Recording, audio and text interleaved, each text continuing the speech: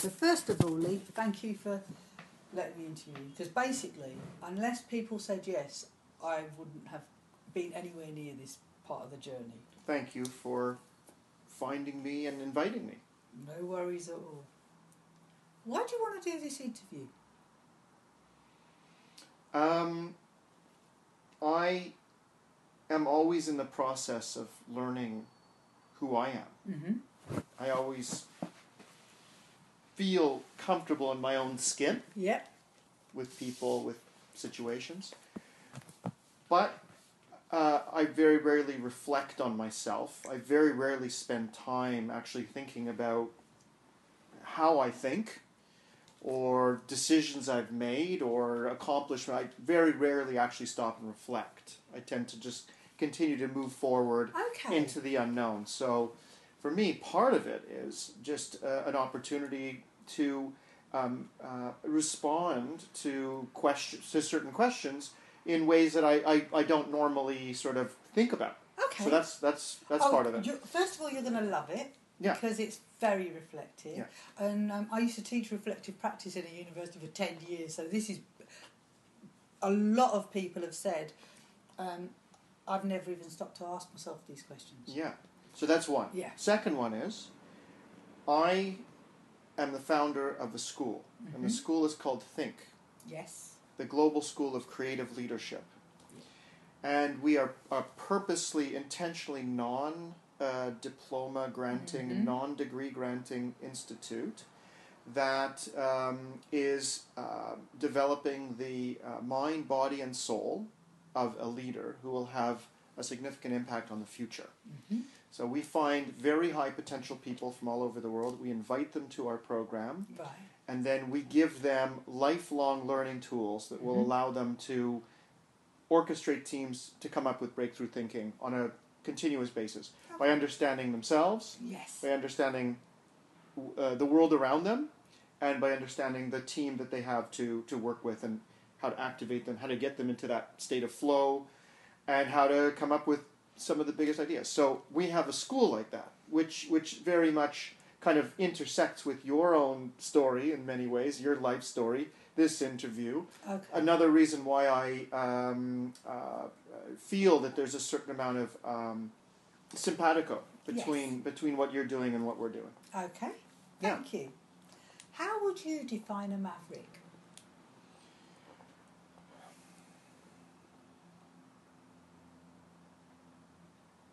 I think there's two possibilities. So there's people who know rules, who understand the playing field, and who purposely go out and either ignore them or try to break them.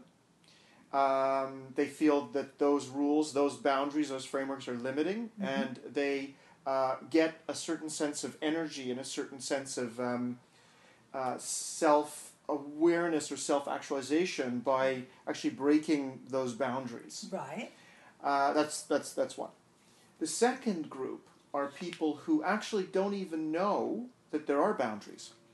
They're unaware of boundaries. I saw this, so I was in Amsterdam. I live in Amsterdam, and I passed this store, and it's the nephew of Rem Koolhaas. Rem Koolhaas is probably the most accomplished architect living today. He's a Dutch guy. His nephew launched a shoe store. It's called United Nude. Right. United Nude. And it's really gorgeous women's shoes. They're all 3D printed. Okay. And on the window of the store, it said, we set out to redefine the design of women's shoes, not because we knew the rules, but exactly because we didn't know the rules. So there are people who actually break the rules without even knowing there are rules. Okay. And then they only learn about what those limitations are after they've broken the rules. Okay. I love that. To me, that totally resonates with me. I'm not a reader of business books, and I don't really understand the pure rules of economics or the financial system. I'm not a follower of icons. Okay. I don't have traditional heroes. for me, everything is a blank slate. Yes. Everything is a possibility. Yeah. And so I love the idea of sort of learning that you've just kind of broken through without knowing what you broke through. Yeah. Okay. To me, that's a very inspirational maverick. Thank you. Why do you think you're a maverick? Well, I don't know. I honestly don't know. So first of all, I don't consider myself one. Maybe as I define the second group of mavericks, that could be me. So it could be that it's not necessarily a willful ignorance, but maybe more of almost a willful naivete. Yeah, because if you said you're not somebody who does, like you said, the reflecting bit at the beginning, that sometimes it's going through those motions that helps you to alter your own perceptions of yourself. Sure. I mean, this interview obviously is sort of a way of framing myself as a maverick and maybe not having done that before. So so yeah, I can't say right now. So that could be something that I come back to. But certainly we'll move in that direction anyway. The London School of Economics developed a maverickism scale. I'm going to give you 7 statements. You just need to say true, false, can't decide. Okay. People tell me that I'm a maverick, or words to that effect. True. I have a knack for getting things right when least expected. True. I have a way of solving problems which is different from other people. True. I'm much more productive than other people. No, false. I have very unusual talents.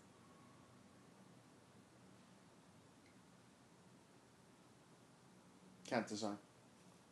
I'm generally underestimated by people. False. I do things differently and better than most people when I work. Can't decide. Okay. Why do you do things differently? I think I have prioritized things in a very strange way. I prioritize my life and life in general in a very strange way. I've always been a follower of geologic science, which is the science of very, very long time frames.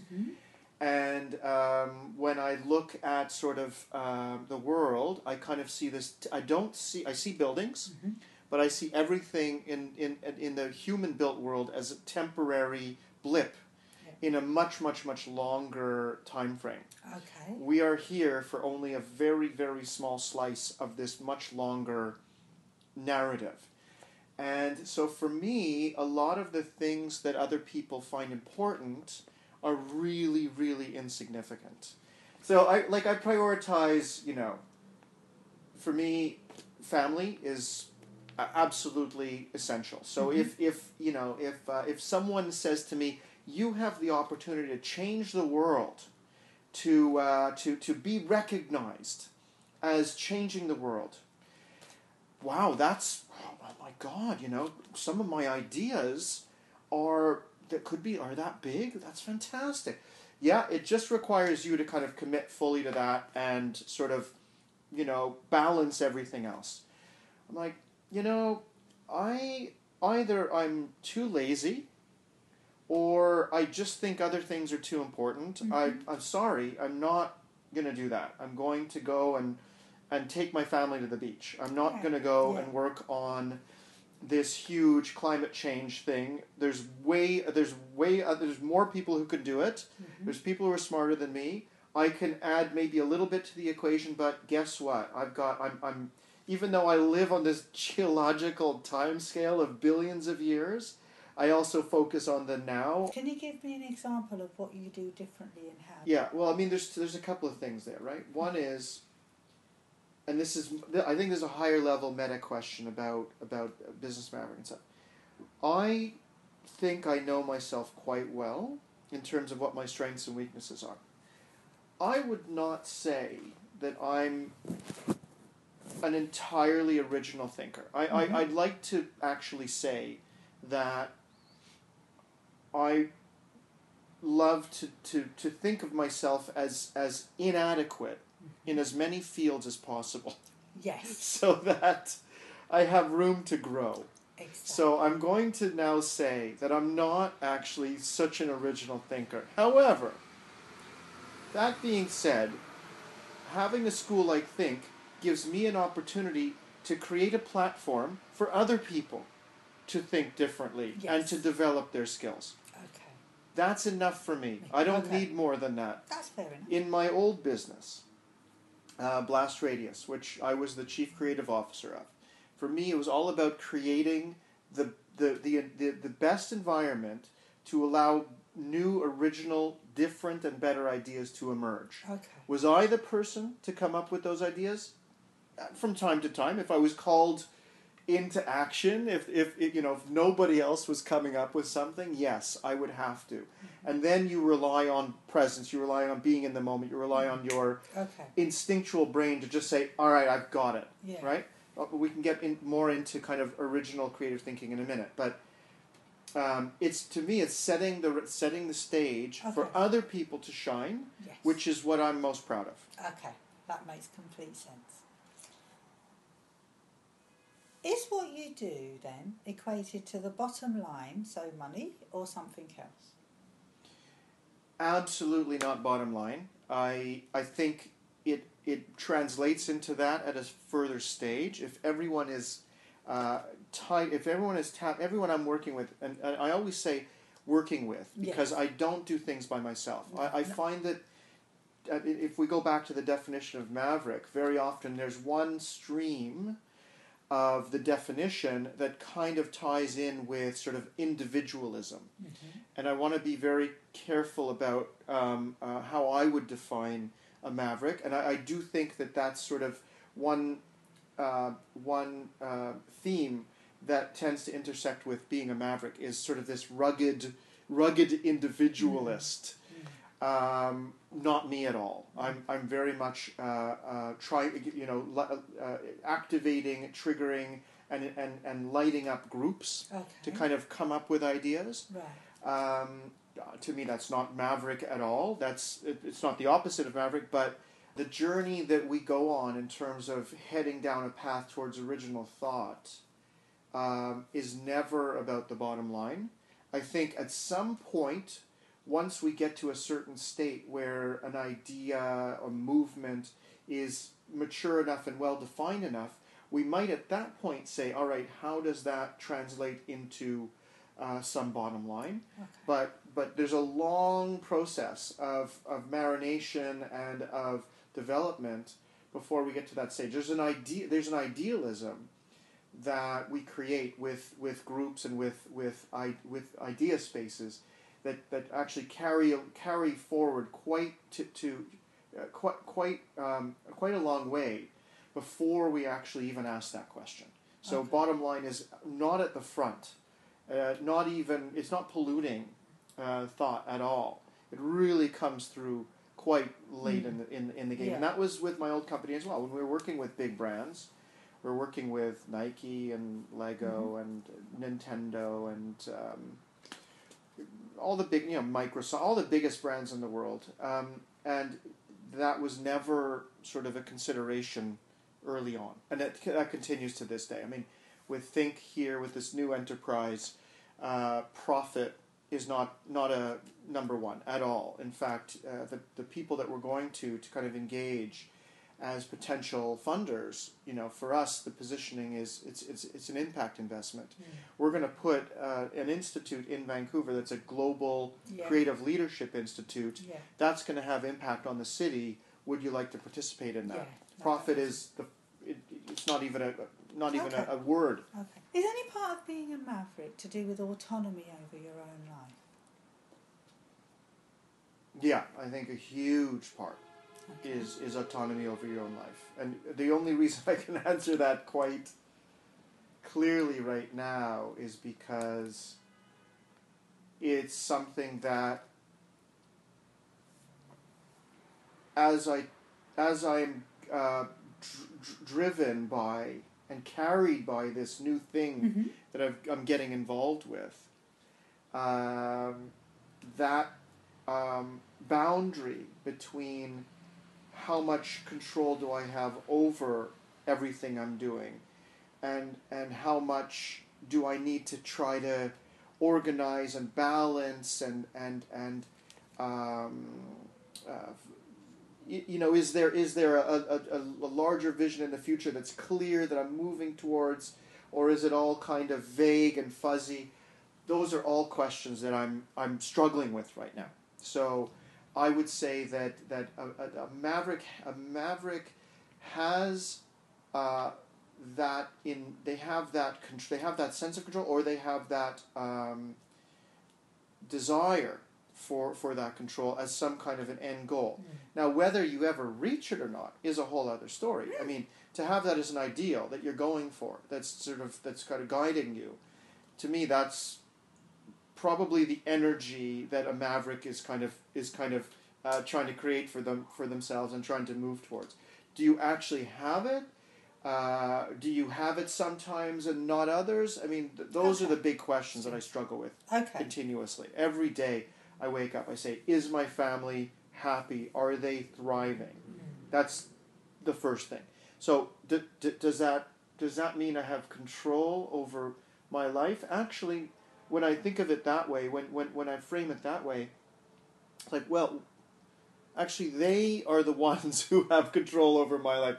I'm most worried about that. That's my primary concern and my primary driver is my family safe, happy, and thriving, right? Then I could if that's okay, if I'm happy with that, and not just pretending to be happy, not just everything's fine, I can go off and do my other thing, but a deep sense of they're really good. Then I could feel totally free to do all the other stuff that I want to do. Yeah. But not until then. So that's a continuous struggle, because how satisfied, how really deeply content are you with how safe and thriving your family is? That's hard to even gauge, right? And so my own sense of security or insecurity is very much tied to that. And then once that's all okay, and it's on a daily basis almost, then I can say, all right, I can be completely in the moment and present in all of the other stuff that I'm doing. Okay. I mean, there is another side, right? A much more higher philosophical side, and then it goes back to the geological time frames that I tend to look at everything through, and like, how much control does anyone have over their lives? Are we all just these pawns in a much larger game? Yeah. But if we stay there, and if we just kind of frame that in the question of sort of a maverick, and my maybe very narrow definition of a maverick, it does feel to me as though, and I'm sure I'm wrong, but I'm going to try it anyway, that mavericks, the way that I have that narrow definition of mavericks tend to ignore, maybe willfully ignore, or maybe just through complete ignorance, that kind of temporal nature of existence. And they're like, no, I've got this. I know my path. It's this way. Okay. Seems very sure of themselves, very kind of committed to a certain direction, and thinks that energy moving in that direction is the life force that can overcome any kind of temporal existence. Okay. That makes sense. I don't know where any of this is coming from. It's just, this is all coming from some greater force. It's wonderful. Does doing things differently require certain skills, talents, mindsets? And if so, what are they? Yeah, so one thing is, I think that you have to be kind of free, your mind has to be free from the average narrative of 20th and early 21st century consumption, where you're thinking about you're thinking about buying stuff all the time. You're thinking about, how do I pay insurance on my car? How do I cover my mortgage? All of those things are noise that get in the way of very, very clear thinking. So one is just clear yourself from all that noise, because that's really daily, meaningless stuff. Yes. that you don't really have to worry about.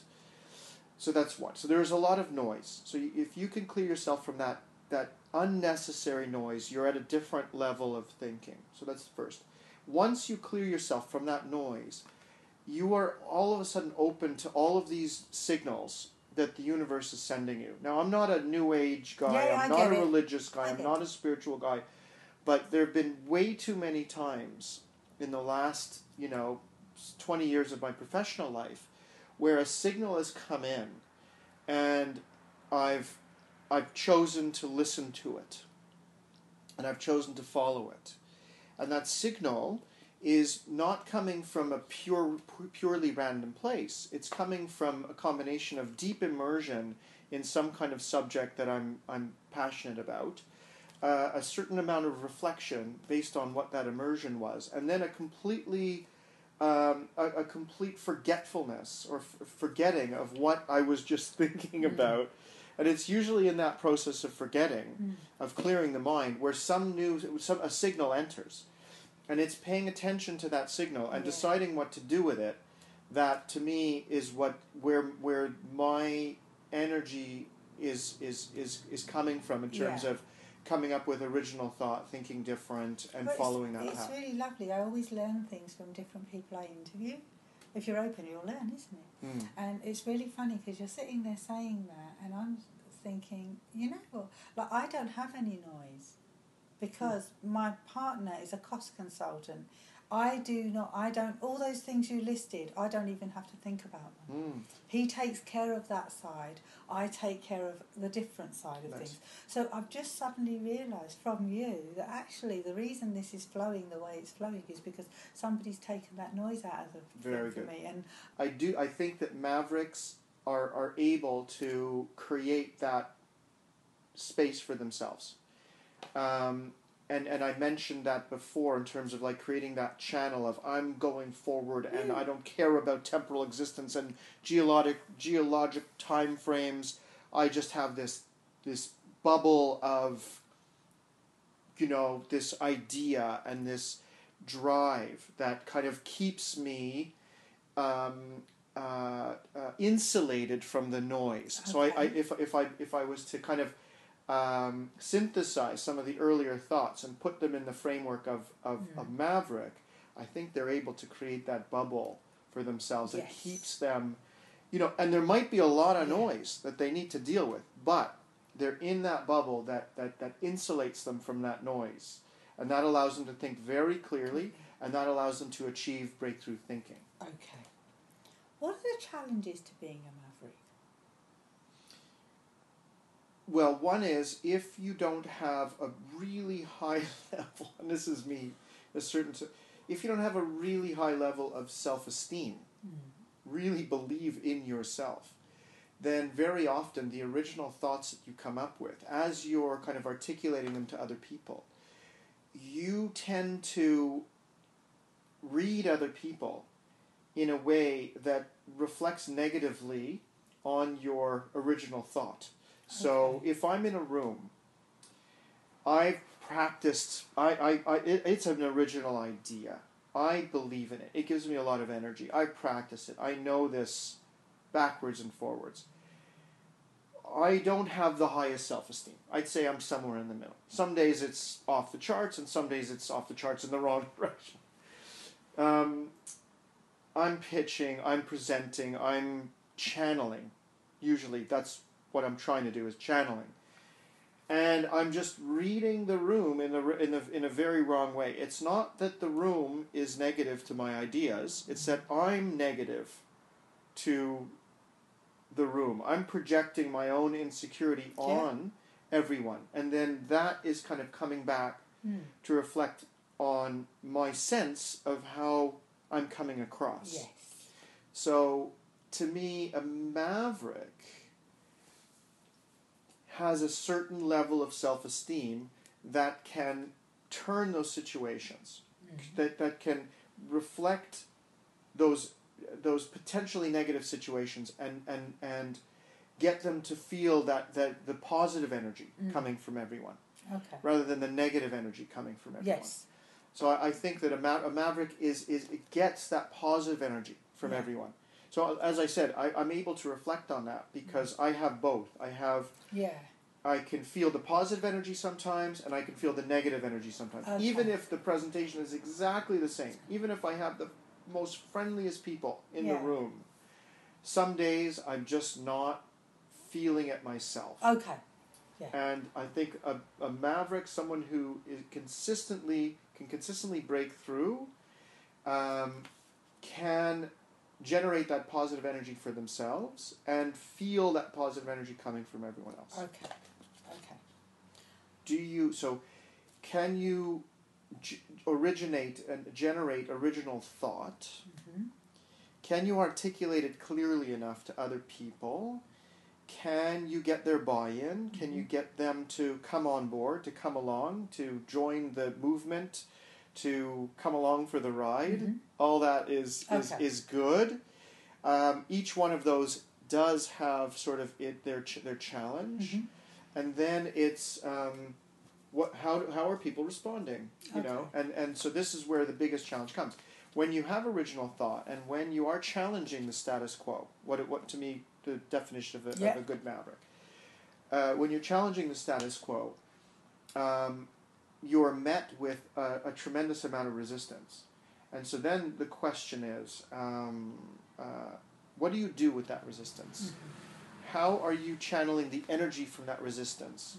So the challenge, when you meet the challenge as a maverick, what do you do with that resistance? And so you're coming in, I'm coming into Cannes, the advertising festival that happens every year where everyone just goes and celebrates themselves.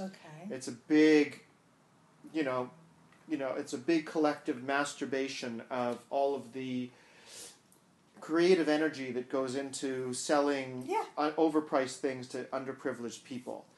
And everyone's there, and I come in, and I'm like, guys,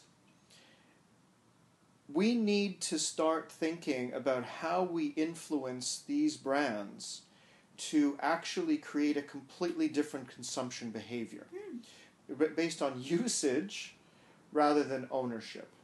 And that's the beginning of the sharing economy.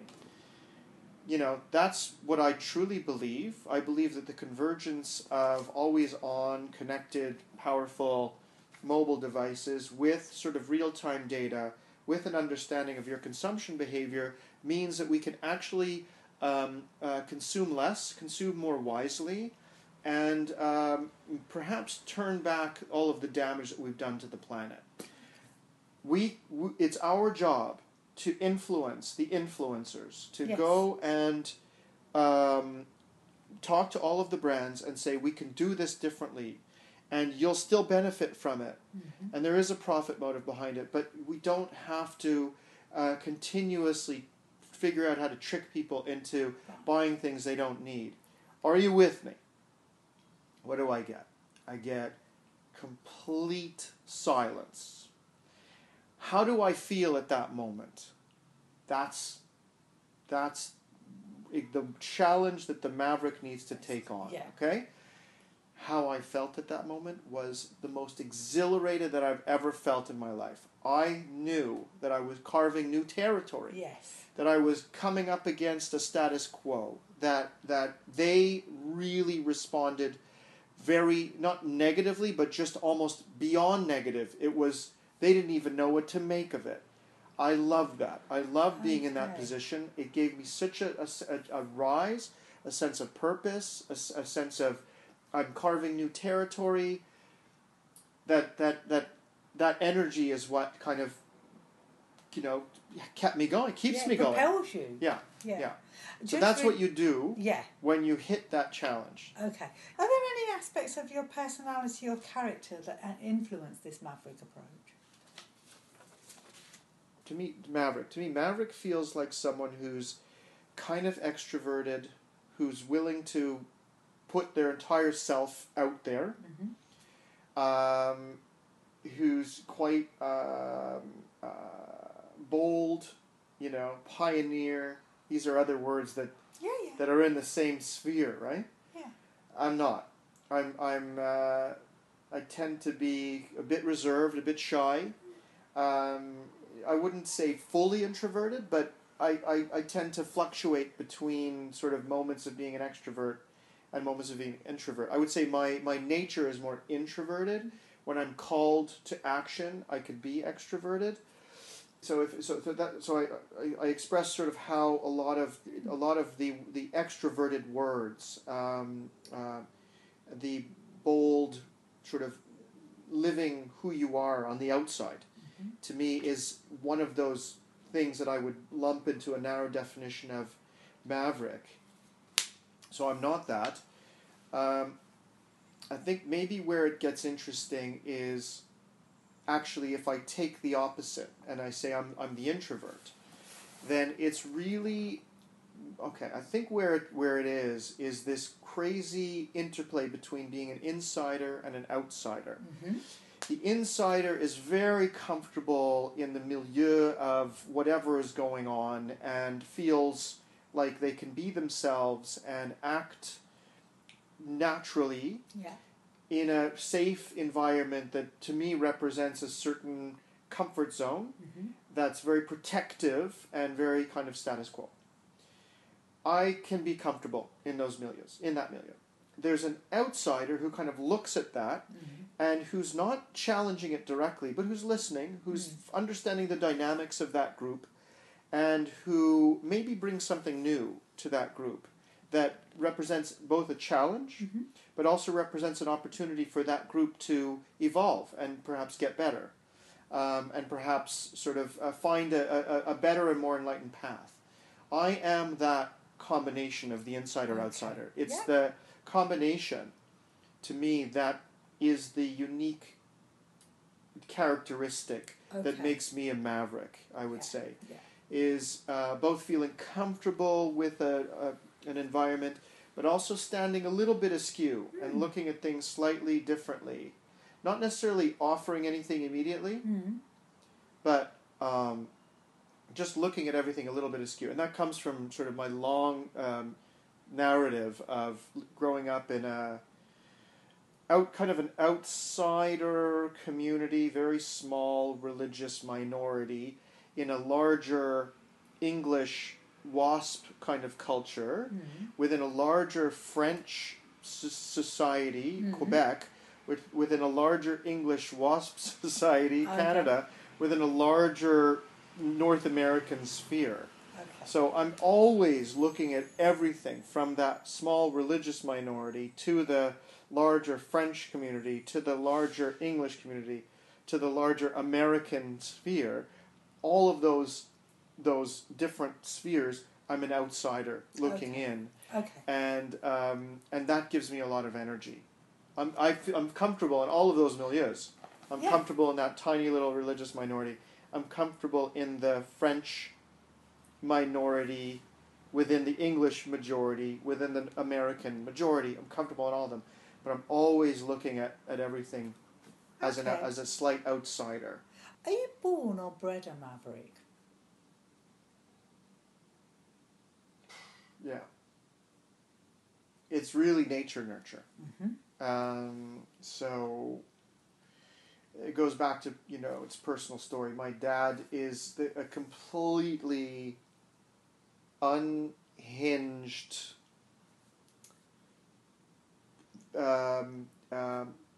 rules don't apply to him. He's just does his own thing, never thought about the implications of retirement, worked his ass off, was very creative throughout his career, was a clothing designer.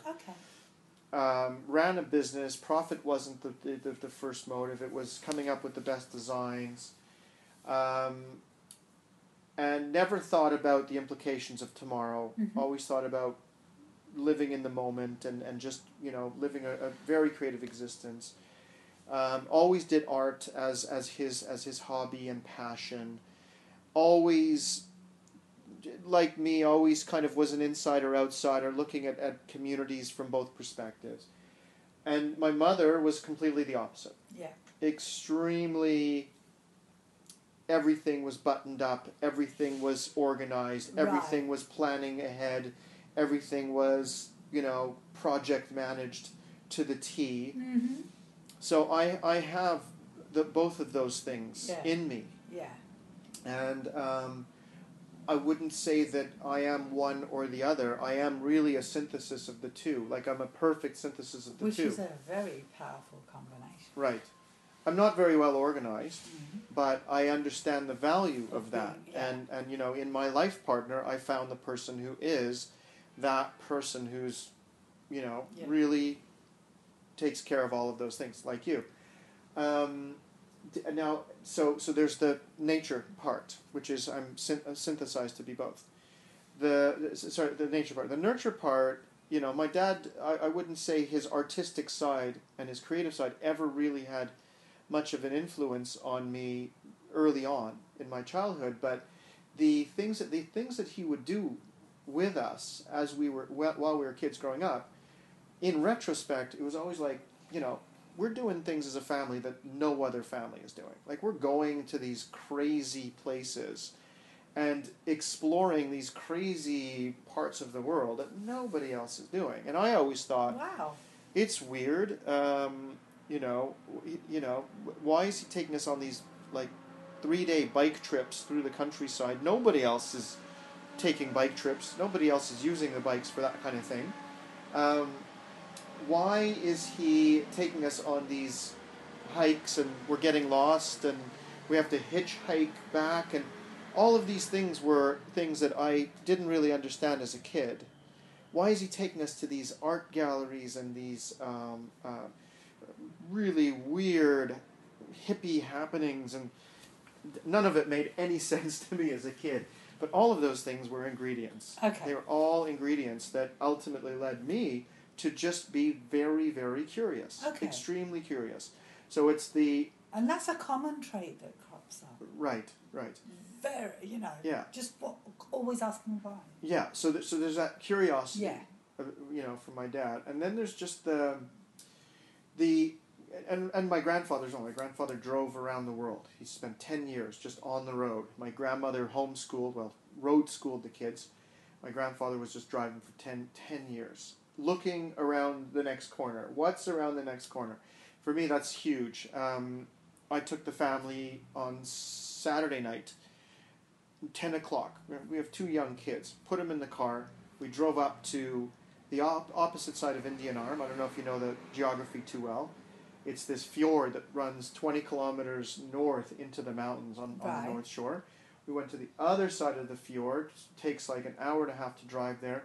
Drove halfway up the fjord where we get a view and just stayed there until 1 a.m. looking for the aurora, the northern lights, because we heard it was going to be on. So the kids are like, where are we going? What are we doing? I'm like, girls, this is what life's all about. Exactly.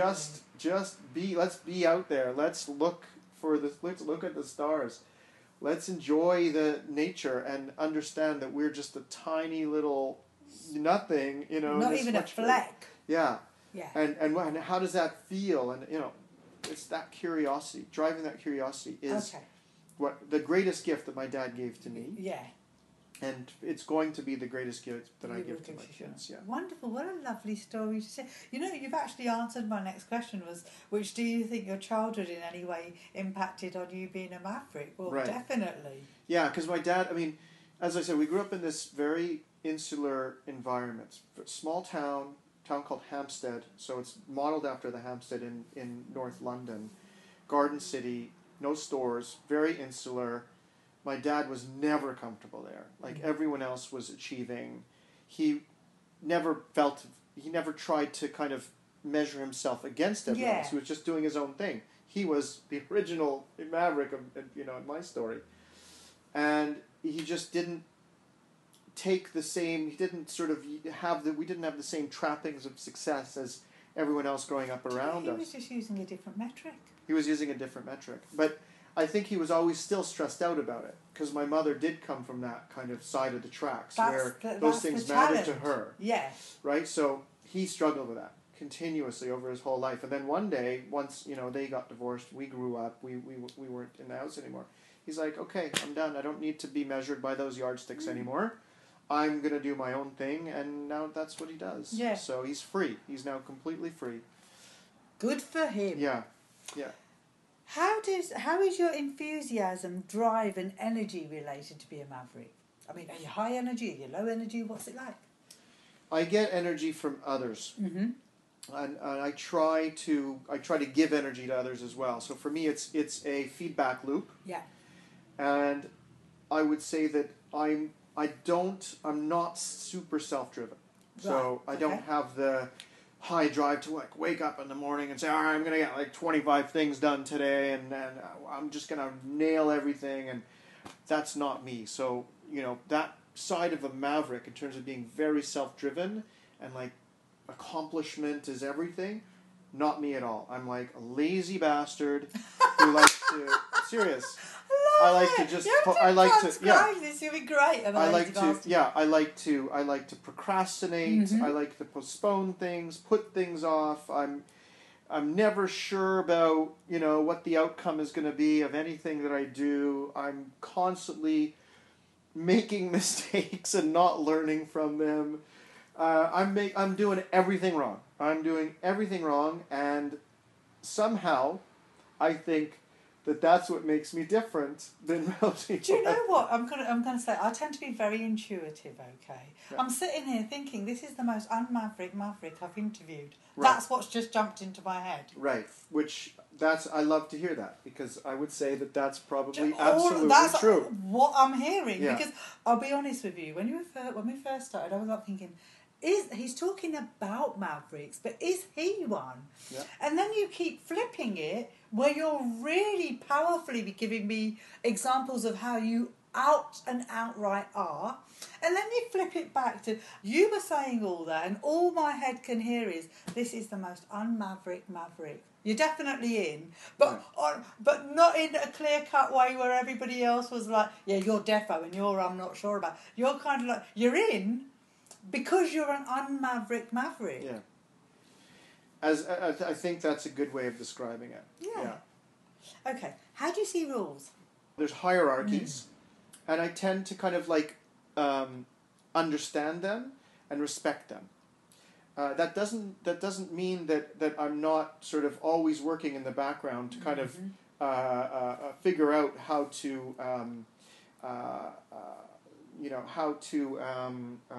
break them down. Yes, I am. I am working in the background to figure out how to break them down. I love the idea, and I've heard it expressed way better than I'm going to express it now. But I love the idea of, you have power structures and you have ideas that become very calcified and very sort of established, and then one day they're just gone, instantly, because someone, a maverick usually, has come up with a better system and has come up with something that can replace it, and they are talking about it, and they're telling others about it, and others are denying it first, then they're kind of attacking it, and then eventually there's just this acceptance. Well, actually, that is a better way. The example that I use, that I very much live by, I would say, is this new Bitcoin economy versus the financial system. To me, the Bitcoin economy is going to replace the current financial system. The financial system is that old calcified system that I'm still deferential to. Yeah. We still got to live in the world. We still got to live in the world, and there's things to learn from it, right? There's power structures. Yes. There's economics that you can learn from that. But I'm all about Bitcoin, because Bitcoin is the maverick that will someday replace it. Okay. Now, the establishment is going to do everything in its power to first attack it, deny it, ignore it, but eventually it's just going to turn. Okay. And so I love that sort of that idea of, follow the rules, follow along, do your own thing on the side, and then when the time is right, Boom. make that, initiate that switch, trigger that switch. So yes, rules are important insofar as they give you all of the elements and all of the ingredients to understand how to overcome them and how to overturn them. Okay. Have you always taken a maverick approach to business, or was there a particular trigger?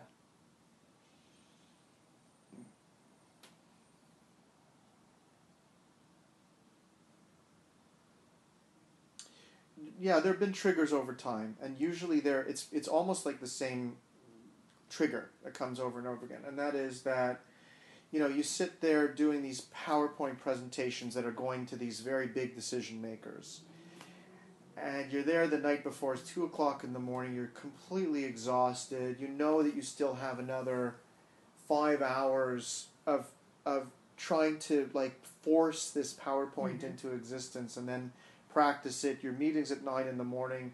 You're not going to get any sleep, and then something just clicks, which is why, and it goes back to power structure and rules and all that kind of stuff. Why am I doing, is this going to really kind of change things? Is this really going to convince the decision maker? Is this really, what if we just go in and be completely 100% true and just be forget about structuring and positioning and defining and helping them understand. What if we just channeled the change? What does that look like? In some cases that looks like a song. It's just a song comes up and we're just that is the channeling of the change. We're gonna have to do that. And we're gonna have to let them, we're gonna have to immerse them in that and then invite them along for the ride. Rather than pushing through these death march type of PowerPoint decks that do a very standard rule-based job of kind of convincing a very rule-based person to come along with us. We have to be 100% true, because the people who buy into the 100% true are the ones who are your life partners, right? The ones who are, buying into the 100-slide PowerPoint that's sort of this logical build-up to this moment. They're probably the mid-level managers who are very quarter-by-quarter based. Yeah, Regimented, rules-based. So we need to kind of connect with them at a completely different level. We need to connect with them at the heart and soul. And so and this has always been my trigger, my driver, is, what is the truth, and how can we manifest and articulate that truth in the most true way? And then that has been the thing. Yeah, I mean, to me, the trigger, if I give you just a story, it happened very recently. And this gets back to kind of, and it keeps coming back. So it's like one of those lessons that I always forget, and then I remember when it happens. And the trigger was that I was preparing a talk in front of about 1,200 people, and it was about THNK. It was about the school, and I had this beautiful deck, and I had this great story, and it was about I was taking a trip to. I was leading a trip in Israel from Jerusalem to Jericho. We were going to drive from Israel to Palestine on bikes, and we were going to bring sort of all this. We were prototyping a trip to bring all this business to Palestine, so that the Palestinians could feel that there's this all these tourists who want to ride their bikes to Palestine and engage with all of the local businesses. So I was trying to weave the story together between the school and between this trip, and the slides looked great, the story was great, but I wasn't feeling it. I wasn't feeling it. So it was 2 a.m. before this big presentation, and I was lying in bed, going through the thing in my head, and the slides were kind of in my head as well. Playing it in front of you. Playing it in front of me, yeah. and I was like trying to get the story right. I was just it wasn't happening. It wasn't coming to me. I just wasn't feeling it. And then, out of nowhere, a song just popped in my head. Mm-hmm. And it's not a song that I even like. Like, I hate this song. Okay. It's a crappy song. Okay. You know this song. Everyone knows this song. And it's terrible, and it's annoying, and it's... But it just kept playing. I couldn't stop it. I couldn't get it out of my head. And it just occurred to me that screw the deck. Screw the message. I just have to sing this thing in front of everybody. I don't know what's going to happen. I don't know if it's going to go over well or not. But... I'm just going to have to do it. I'm going to have to throw myself out there and sing this really crappy song in front of everyone. And of course, as soon as I committed to that decision, everything else just fell into place beautifully. Yeah. I knew that I was going to be able to tell my story about THNK and about the bike ride because I was able to kind of then frame it in terms of the story of this idea of a song coming into my head. So let's sing the song. But let me tell the story before we sing the song. The song was... the Queen song, I Want to Ride My Bicycle. I Want to Ride My Bike, right? Which is a really crappy song. It's a good message, but it's a really crappy song. But that's what I did up on stage. I basically said, look, I was going to tell you a story about this and that, but I just, as I was preparing the presentation, this song popped in my head, and I couldn't get it out, so I'm just going to have to sing it now. That's the only way I'm going to be able to get it out of my head. So we're going to do, for the first time ever, we're going to do a sing-along. I'm not going to sing it myself. We're going to sing it together. It's a perfect song to do the call and response thing, right? So, there it is. There it is. There it is. There it is. So we did a sing-along. Everyone had a great time. Everyone remembered everything. Yeah. And I was completely true to myself. I was able to live and channel the feeling of what THNK is all about and what my bike project is all about in this song. That purity of creative idea, vision, following your passion, all that kind of stuff, that purity, that trigger, that moment reminded me that those are the moments in life that you go for, that you absolutely go for. And so to get to trigger those moments is my life's mission. Mm-hmm. To trigger those moments in other people, not myself. Mm-hmm. I don't care about doing it myself. I want other people to feel that almost religious, spiritual energy of just, I've got it, it's crazy, nobody's going to believe me, nobody is going to, listen, but this is it, and we're going to do it, and we're going to go deep on it. Yes. Completely understand. I know you do.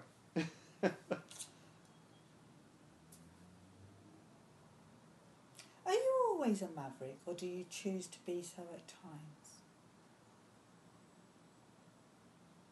What you're seeing right now with me is me, 100%. Yeah, I get that.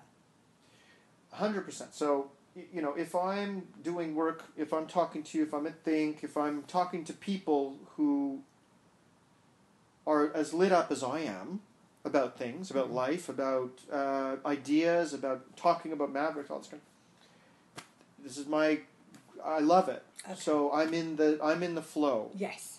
Am I always in the flow? No, I'm not always in the flow. Okay. I would say I'm in the flow as much as I could possibly be. Time is immaterial. I forget about where I am. Mm-hmm. I forget myself. I'm just completely in the flow. I love it. But I'm and to me, being in the flow and being a maverick are very, very closely aligned, right? But no, I'm not. Sometimes I'm actually very out of flow. Yeah, okay. And very scared and alone, and I don't want to ask for help. I'm insular. I'm introverted. I'm worried. I'm something's keeping me up at night. And then I know, I feel it that I'm not myself, that I'm not in my own skin. I'm almost outside of myself in a bad way. I'm also there. And I think the only way you could really know when you're in flow and when you're of the moment and when you're in that moment of being a maverick is if you actually know its opposite. Do you know a really good way somebody explained this to me, okay? It's like, there's two examples they use. One is, you can only experience loudness if you've experienced silence. Mm. And then the other analogy I've heard used is, if you put a lit candle in if I lit a candle now and stuck it there, is it going to make much difference to this room? But what if it was 3 o'clock in the morning and pitch black and I lit the same candle? So you have to have both to be able to appreciate the time. So if you've never not had flow, then how are you going to know when you're in the flow? 100%. And vice versa. Yeah. Brilliant. Yeah. So this maverickism, I've asked you the question about, do you choose to be so at times? The next question is, do you turn the dial up and down on your maverickism level? Like, for example, here you are, you're sitting here talking to Billy, she's writing a project, you know she's interviewing all these people who are mavericks. In this situation, I can go 10 out of 10 on the Richter scale. Yeah. You know, in this situation, I'm going to speak to a bunch of really conservative people. They want to do business with us. That, you know, the ideas we're projecting will help their company grow. Fictional situation. Sure. In this situation, I reckon a 3 is about, I need to trail down to it. So do you do that? Yeah. Yeah? Yep. So I have a scale. Yeah. I don't know the scale. I've never even defined it until you have. But as much as I'd love to say that I'm 100% always me, well, I am. I'm 100% always me. Mm-hmm. And I I have get that. days that I'm in flow and days that I'm not, days that I'm very insecure, days I'm very secure, days that everything is great and fantastic, and days that, you know, the whole world is falling apart. Mm-hmm. And all of that translates into how I am in the world. So I know that my role in most situations, whether it was as head of creative in the company that I started back then, or as founder of THNK, my role is kind of the maverick. Yes. So I feel supported by the people that I am with, and by just my own sense of self, to be able to go in there and feel like I have a very, very free license to say whatever I want. However, there is a band of turning it up and turning it down. There's no doubt. Okay. What are the advantages and disadvantages of being a maverick in business?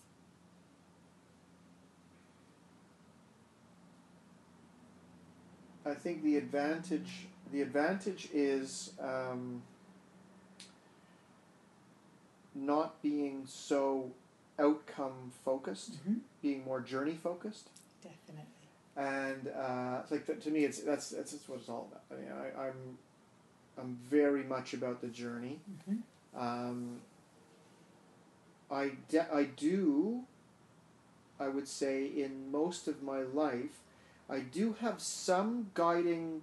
There's some guiding thing out there.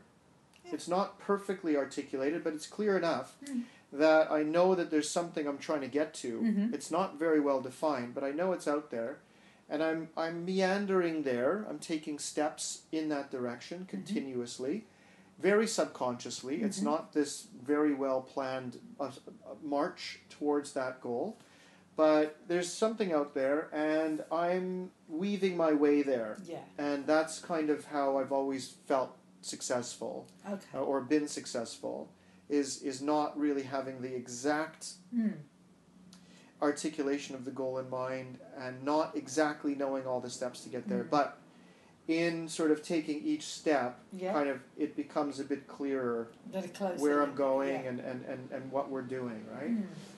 I would call that an advantage, and I would say that, you know, the maverick and the pioneer, again, being closely connected, from a definition perspective, that's what they're kind of going for, right? The disadvantage is the disadvantage in business. The disadvantage is not really having a clear eye on the bottom line, and not really having a clear eye on sort of the details. Okay. I'm not a details guy at all. Yeah. It's not like I hate them. No. And when I'm deeply in flow with coming up with an idea and working it out, I'm fine with details, but I tend to not get into the details. I tend to have people who are working with me who love the details. Yes. And a smart person gets those people in their team fast. Yeah, exactly. Yeah. So like in my old company, I was the creative guy. I had the vision, and then I brought someone in who ultimately became the CEO. He was Mr. Details, Mr. Hands-on everything, and I was Mr. Hands-off everything, and it worked out really, really well. I mean, also from my own religious background and my wife's background, we tend to be, I'm much more, she's God is in the details, and I'm like, God is the universe. Yeah. So there's like these totally different, points of view, and that translates into kind of how we manage the house. Yes. I'm exactly the same in our house. Yeah. I'm like, okay, we're kind of heading in this direction in terms of our life, and I'm going to be sort of guiding us there. And she's much more, well, yeah, that's fine, but, what are we having for dinner? Yeah. You better think about that too, well. Yeah, right? But it's very, very similar. Has Asian experience altered your Maverick approach? And if so, how have you grown? I think I'm more comfortable in my skin now. I don't have to worry about sort of shaping an identity or... I don't care as much about what people think about me now, but maybe when I was in my 20s and 30s, I was a little bit more careful and calculating about my persona. Didn't help me at all. Yeah. I think I'm just more comfortable with who I am. I do think, and this is an admission again of whether I'm a maverick or not, it's a question mark. The accomplishments that I've already had definitely make me feel more comfortable in that role of a maverick than if I hadn't had those accomplishments. Makes complete sense. So there was almost a validation of years and years of thinking differently and trying new approaches and whatever. There was a validation of that. That being said, the insight I had when I finished that, which was in 2012, and I went to THNK as a student, was actually a big part of the latter half, the second 8 years of the 16-year run of being head of creative for a big company, was that the second half of it, really I wasn't much of a maverick. I mean, I was going through the motions. Yes. I was able to get results that were fine, that were breakthrough, or, clients loved it, without actually really having to do very much. Okay. And that made me feel uncomfortable. So I said to myself, and I think this is maybe another definition of maverick, is that you need to kind of realize when you're no longer a maverick. And you need to do something about that. Yeah. So I feel that I kind of stopped being a maverick once the company started to become quite established. It's that comfort zone thing, isn't it? Comfort zone. Yeah. Exactly. Okay. So can you admit to yourself, can you admit to others that you have you entered that comfort zone? Yeah. And what do you do when you're in that comfort zone? Do you stay there, which is, you're new to Vancouver, but not everyone, most people around you are in a comfort zone here. Oh, honey, I saw that the day I walked in. Okay, yeah. You saw it, right? You see the Lululemon pants, you see the small dogs, you see the yoga studios, you see the cafes, you see that people are just sitting on expensive real estate and charging rent and walking around in this beautiful sunny place. Everyone here is in a comfort zone. Not everyone, but most people. I mean, this was my driver for bringing THNK to Vancouver. Okay. I hate, and we're going to get into some deeply ugly stuff now, but I hate the comfort zone that Vancouver finds itself in. Vancouver is in a comfort zone, and it's a self-sufficient bubble of We don't need anybody else. We've got very wealthy, very talented immigrants that come in with a lot of money. We've got oil running through our veins and running through our nature that go to the pipeline. We've got beautiful natural scenery that we could charge top dollar for. We've got rising real estate and huge demand from people coming in from all over the world. What problems, right? The point about THNK is, and the thing that takes me out of my comfort zone to do THNK is, well, how can you take an institute that's trying to do breakthrough thinking and trying to change the world and bring it to a place that actually feels that it's pretty comfortable, thank you very much. There's so many levels of comfort zone that I'm trying to break by bringing THNK here. My own, in terms of, hey, we've been living a comfortable life in Amsterdam for quite a long time. Here's Vancouver. Let's take ourselves out of the comfortable Amsterdam bubble we've been living in, come to Vancouver, live kind of uncomfortably, like we're not living as nicely as we lived there. You know, try to find schools for the kids during a teacher's strike. Try, you know, all these different things. So there's the personal comfort. Then there's the professional comfort zone, which is bringing the school here. Nobody knows us. We're starting from scratch. We need a lot of money. We don't have anyone working for us. There's that professional comfort zone. And then there's the comfort zone that I like to talk to stakeholders here about, which is the Vancouver comfort zone. How can we break that Vancouver comfort zone? How can we inspire Vancouver to think of itself as a player on the global stage rather than just Vancouver as this bubble of self-sufficiency that doesn't need to worry about anything? And that's my primary driver. That's the comfort zone that pushes me out, pushes everyone else out, makes people feel uncomfortable, but frames it in a big enough challenge that people are like, I love what you're talking about. We got to do that here. Okay, so maybe you'd be interested. Because what I do is when we're talking, there's no point saying all these things at the end. It's better to tell you as well. Yeah. Completely with you. My take on Vancouver, I love it. I'm a snowboarder. I wanted to live by the mountain. Boom, I'm here, right? I was savvy enough to know very quick. I went to one of my mavericks is angel investor, yeah. And she turned around, we had this conversation, and I told her what I really thought about Vancouver, and she went, for somebody who's just got here, you suss this place out really quick. Yeah, totally. Now, the first thing is... but that's it for me. If I just go back to an earlier thing, insider, outsider, right? Yeah. I lived here for 17 years. Yes. I moved here for the same reason you moved here, and for the same reason your boyfriend moved here. I fell in love. I grew up in Montreal. Yeah. I fell in love. 13 years old, I came out here. I knew this is it. Yeah, same here. And then from 13 on, I was on this vague path. How am I gonna? Eventually I know I'm gonna be here. And when I was old enough to go to university, I got accepted to UBC and I came out. No, that makes sense. So my take on Vancouver is very like yourself. I think it's so comfortable.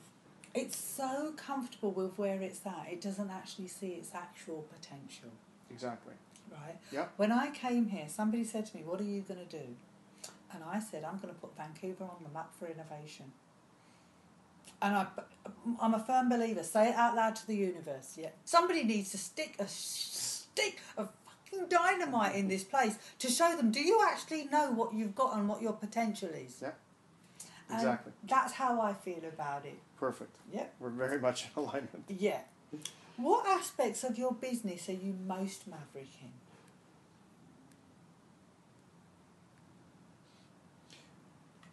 So, if we define Maverick here as sort of unconventional and leading, Okay.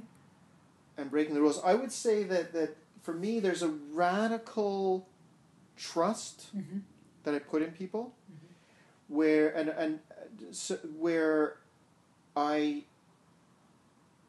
have a conversation like we're having today, and I kind of meet them on a very deep level, and then I invite them, let's work together, and then we're partners, and there's just a very, very deep level. I would call it radical trust. Yes. Which means each individual knows what we're pulling for. Yeah. We're all pulling in the same direction. Each person knows that. And I don't really need to actually spend that much time checking in whether they're actually on that path or not. Yeah. I just know. I know. Yeah. And so, to me, radical trust is one area that I've been successful with. Okay. And that's I wouldn't necessarily say that with every business, Mm-hmm. or with every Maverick business, where you do have some Mavericks who are so driven by their passion and purpose that they really need to have control over every aspect Mm-hmm. of how that enterprise is unfolding. Mm-hmm. I would say that the vision and the shared cause is the Yes. driver, Yes. and then the radical trust is the thing that that ties us together, sort of emotionally and spiritually. We don't need a lot of command and control. We don't need hierarchy. We don't need any of that. Because everybody knows which way their oars got to pull to make the boat go in the right direction. Yeah, exactly. We need great, deep conversations. Yes. that energize us continuously. So, and they're usually the deep conversations that everybody else seems to avoid like the plague. right, exactly. That's kind of, so, example with Sarah, my partner at THNK, is we had to talk about a whole bunch of things over the weekend, and we said, you know what? Well, why don't we take the kids, because she has a little boy. Why don't we take them to the petting zoo and have a picnic? Yeah. And so that's where we talked. Exactly. And we didn't talk about small petty things. We can deal with that today. Yeah. With everyone else who's kind of working with us. Yeah. Who knows what they have to do. We're going to talk about some of the big issues. Yeah. And for us, the big issues are, how do we get that amazing, this is where you come in, how do we get that amazing cohort, that first cohort of the best people, Right. 30 people, who all have the capacity to change the world individually and together. Okay. That's our big question, right? Right. Okay. What aspects of your business are you least maverick in?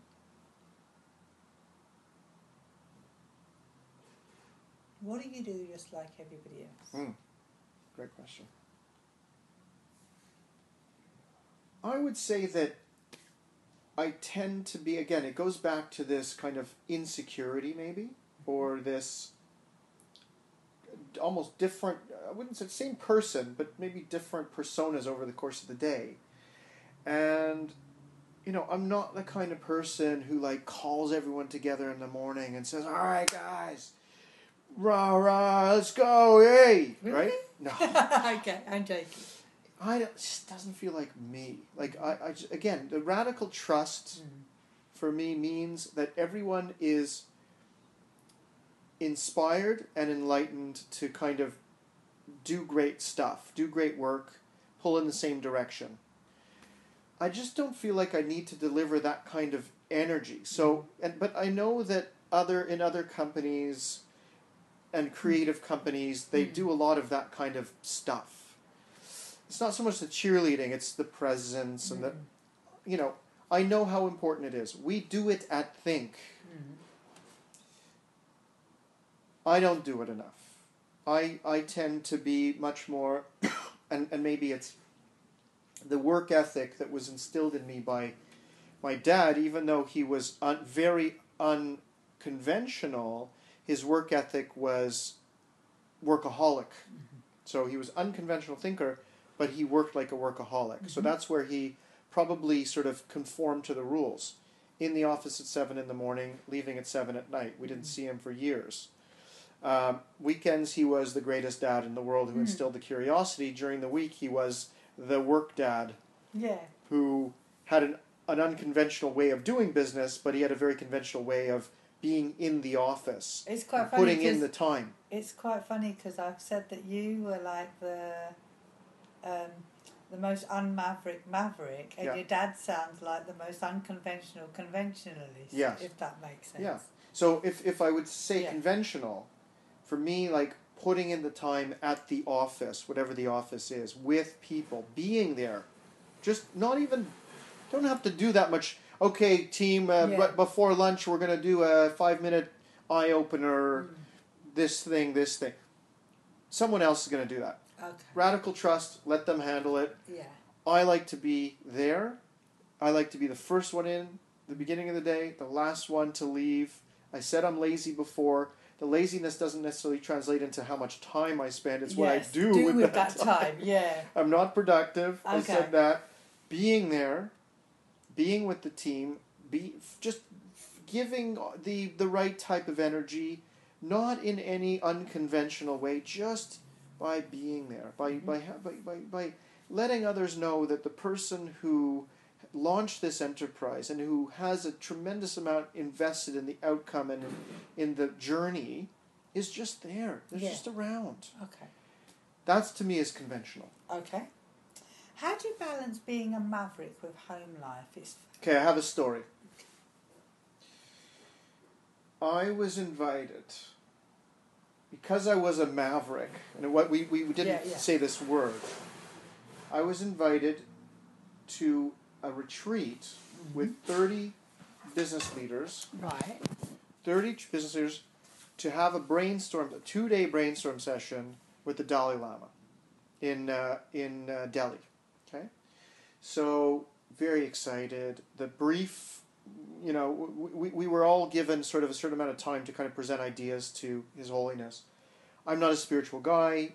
I don't think he's that special, to be honest with you. I mean, for other people, I'm super happy for them that they find something. For me, it's like, he's a very special spiritual leader. I'm still excited. I mean, this is an amazing opportunity to meet like this icon of spiritualism, I guess. And so we were all there and we're brainstorming, and he's in the room and he's giving amazing, like unbelievable wisdom, like the stuff you would expect from such an incredible guy. And then we break off for dinners and drinks and stuff like that. He goes somewhere else. And, I'm sitting around these tables with all of these people who are like world changers. These people are way more accomplished than I will ever be, and I don't care, I'm just happy to be in the room with them, grateful to have this opportunity. The head of United Nations Children's This and Care International and these huge family foundations that give billions of dollars to like all these things. And I kept hearing the same story. And that story was that somewhere something had to break. There had to be a sacrifice. And for most of those people, the sacrifice was their family.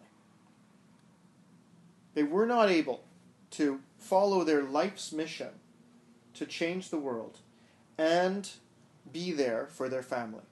It was one or the other. They could not do both.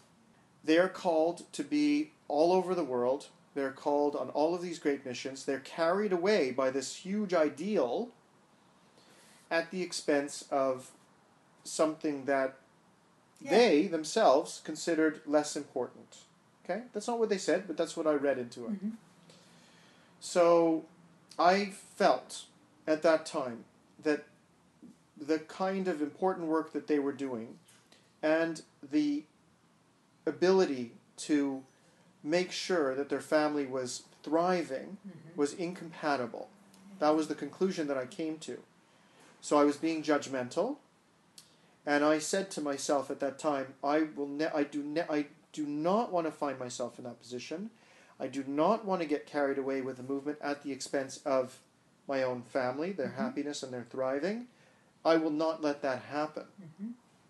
This was at a moment when it was January of 2011. My wife was expecting our second child in February of 2011. She was this big, and she said to me, you only have this one chance to do something like that. Yeah, no. You should go do it. That. Baby could pop out at any moment. It's okay. I had her full support to go and do this. And so I was hypersensitive to these conversations. Right? Definitely. We were about to have our second child.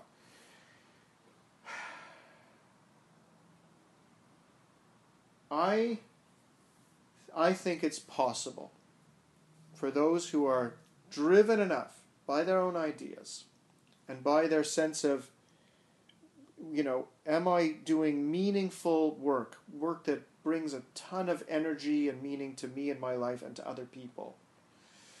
And can I take that energy, that same energy, and bring it to the home and make sure that the home life that's so rich and enriching and vivid is translating back? Can I bring my best self to those two things? Yes. Can I do it? I think it's possible. Has it been possible for me?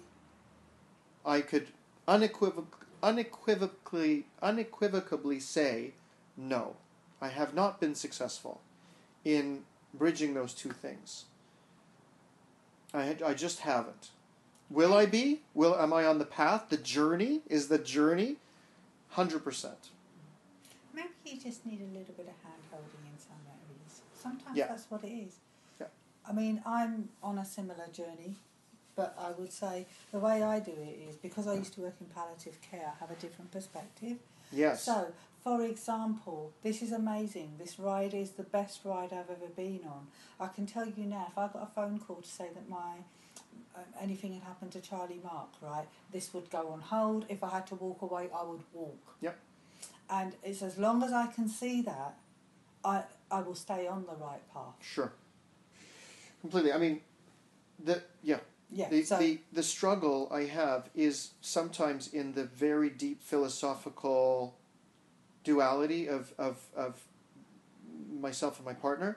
I'm about God is the universe, so it's all about the big idea. Details doesn't matter. The big idea is going to help drive us forward to this beautiful rosy future.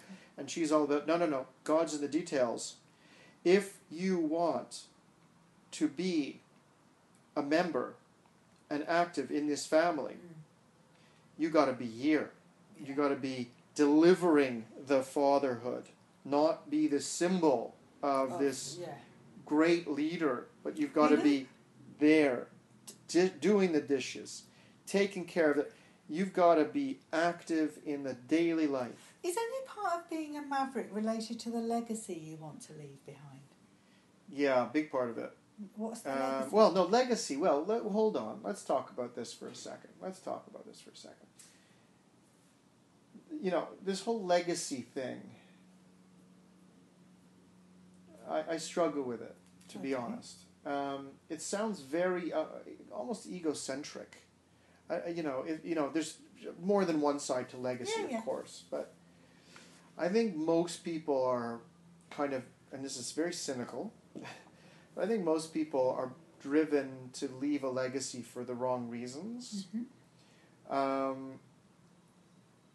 The fact of the matter is, I don't really care about a legacy.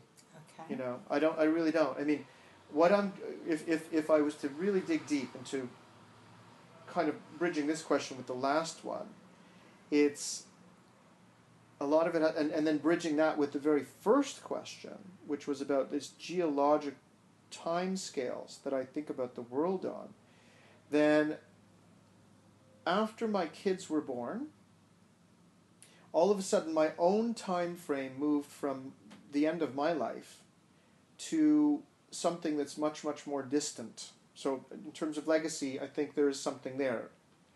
It's no longer another 50 years. Mm-hmm. It's now much longer. It's 200 years, let's say. When I look out 200 years, as a maverick, let's say, or maybe as someone who's actually just starting to kind of absorb the current narrative, it doesn't actually, I'm an optimist in terms of, I wouldn't say I'm an optimist. I'm a happy pessimist, which mm-hmm. means I wake up every day and it's a good day. Mm-hmm. My happiness set point is up. There's like a set point. You could be below it. You could be above it. Mine's always above the happiness set point. And it's going to stay there regardless of what happens. Mm-hmm. And then there are other people who are below it and they need to do a lot of work to stay above it. Mine is, I'm blessed by having a set point that's above. So, but when I look out into the future, it does not appear to me at the moment, looking at the facts on the ground, putting on my Maverick hat and saying I need to kind of look at signals that I'm getting that give me a sense of what the future is going to be like. It actually doesn't look that great. So the question I have to myself, and the thing that's driving me to be a maverick, and not necessarily leave a legacy, but just to be a maverick, is to say, how can we create a different outcome for the future? Yeah. Will that leave a legacy or not? I have no idea. Okay. It's one of those things. There's a vague goal out there around answering the question, how could I create a different outcome for the future, a better outcome for the future? The legacy is a byproduct of reaching for that thing. That makes sense. Yeah. That makes sense. How much, if anything, of being a maverick is related to give back or paying it forward?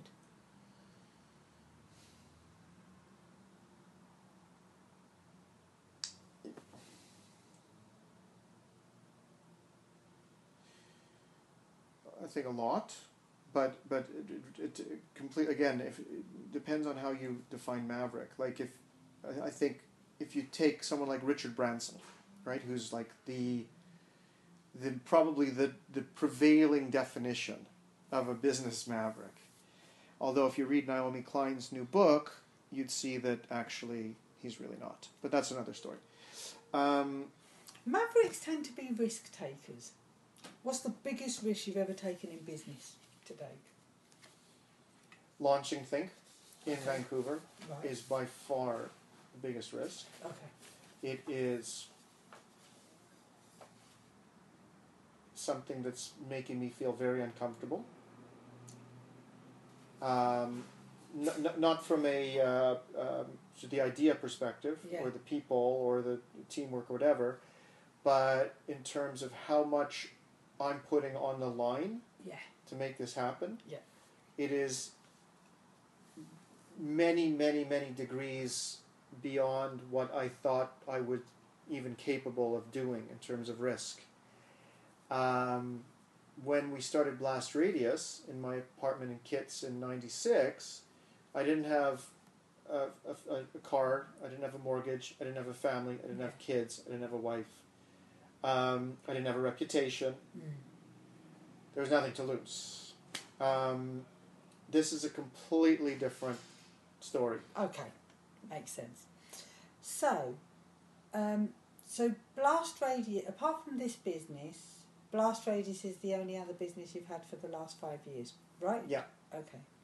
So, how many ventures have you taken in the past 5 years now? Use ventures or projects, because it depends. Some people I interview are serial entrepreneurs. They're starting company after company. Yeah. But if somebody's had one company, I just say, well, how many projects have you done? Yeah, so there's a number of different dimensions to kind of my activities. One is THNK. Mm-hmm.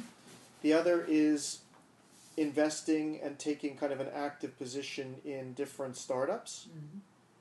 Some are more social startups, and some are more, let's say, for-profit tech startups. Mm-hmm.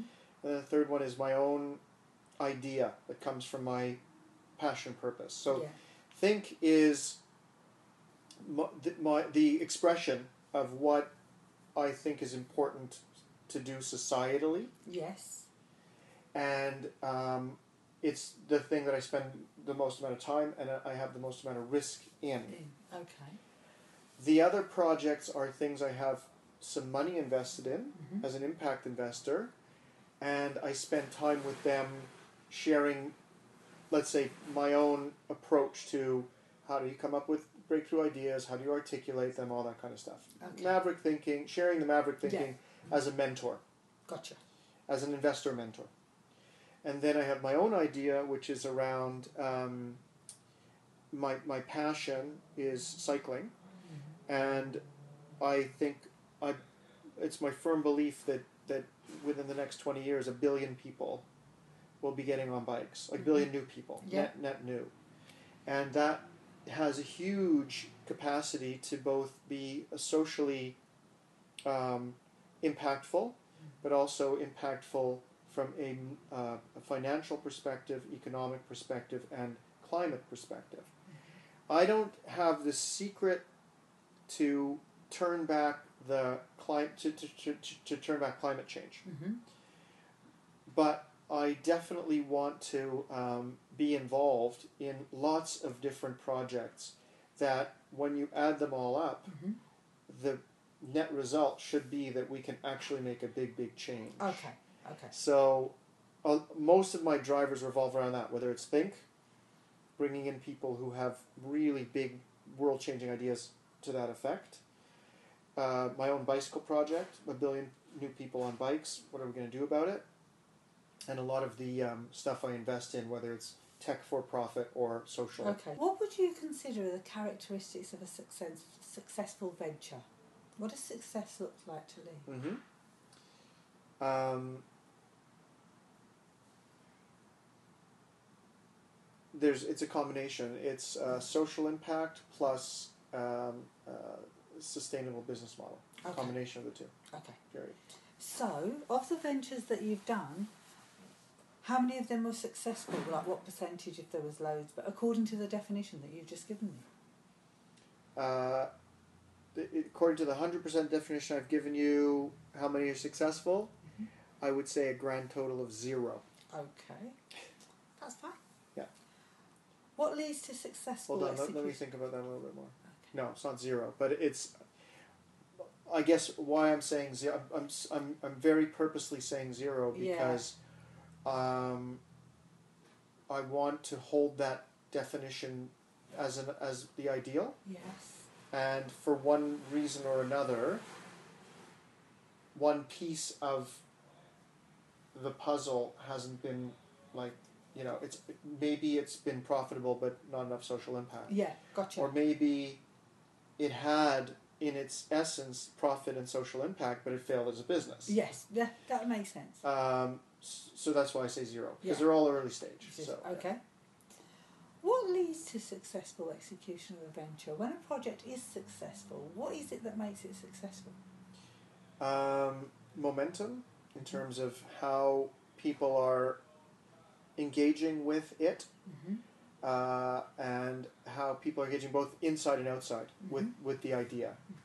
And then it's the momentum of how they engage with it. Now that engagement could be a very tiny engagement that has a huge growth curve, where lots of people are kind of picking it up, or that momentum could be that it's a very few amount of people, but who are engaging so deeply with it that some new knowledge is emerging. So it's scale, but scale then has a couple of different definitions. Scale could be billions of people using a tiny fraction of what you're doing, or scale could be a small group of people who are passionately involved in co-creating something. Yeah.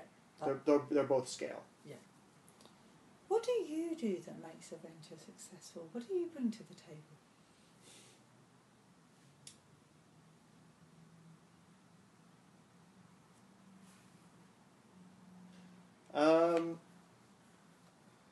I'm still in the process of figuring that one out.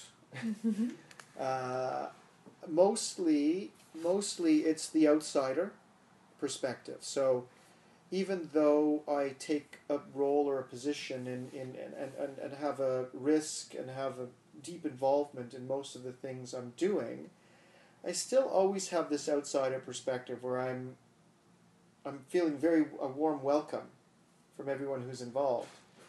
But I'm seeing things from the outside in.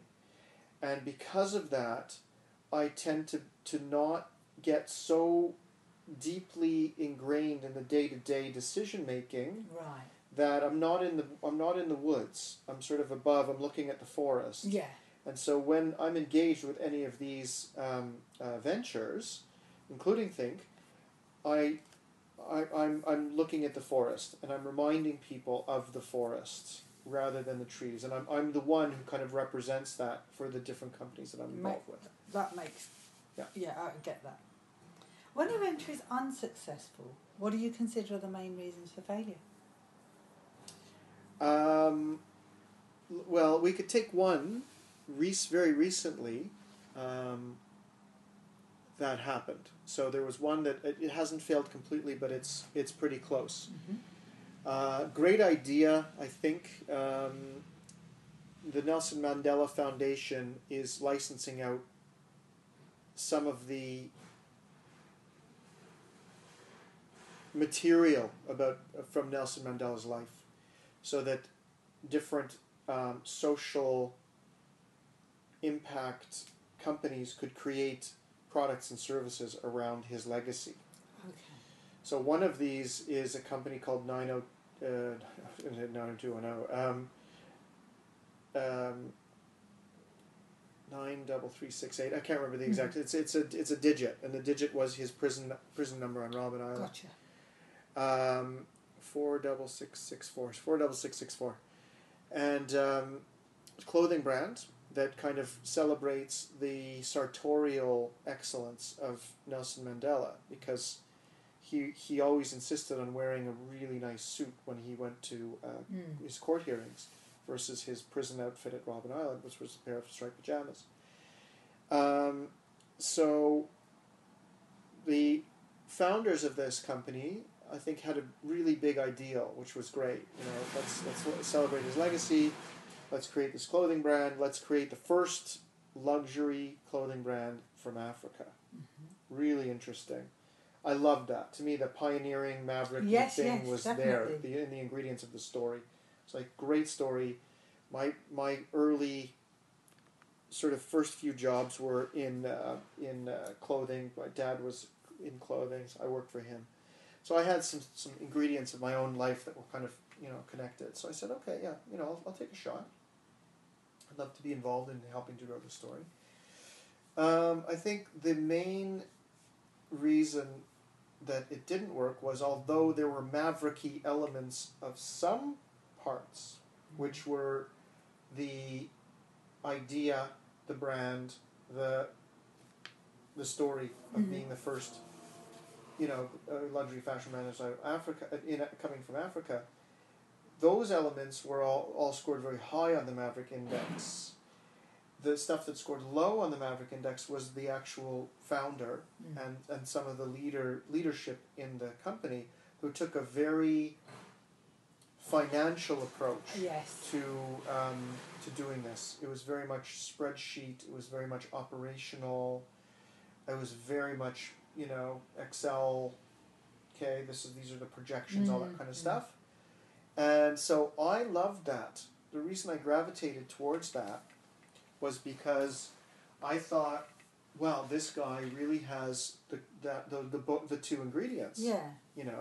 I thought that would make a very successful business.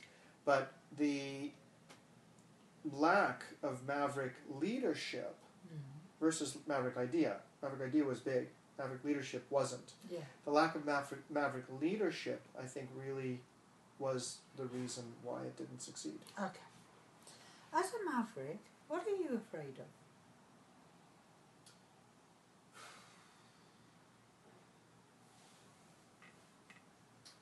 Again, it goes back to the definition of maverick. I think a true maverick is totally honest with himself or herself and his or her intentions. So I would have to say, as an honest maverick, I'm afraid of everything. Mm-hmm.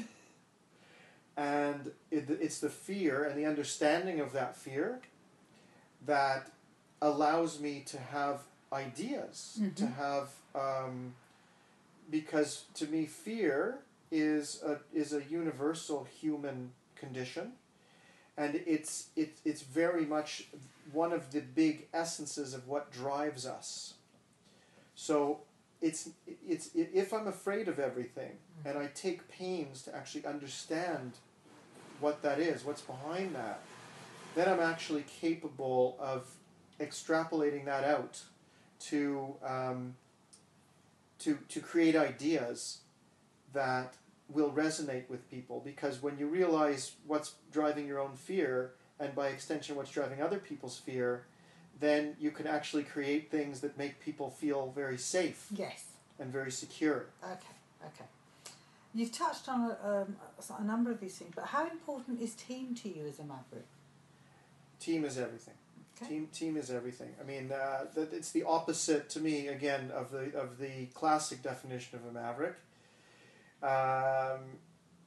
Although I hate groupthink, and I am an outsider in terms of my thought process, in terms of actually execution of an original idea. Not only execution, but sort of articulating an original idea. I always work with teams. It's very, very important. And does being a maverick actually affect your approach to leadership? Because especially since you've just said that last project was failing because of its lack of maverick leadership. Yeah. I'm very interested to hear where you sit. Absolutely, yeah, 100%. So I tend to. So here's me in a nutshell.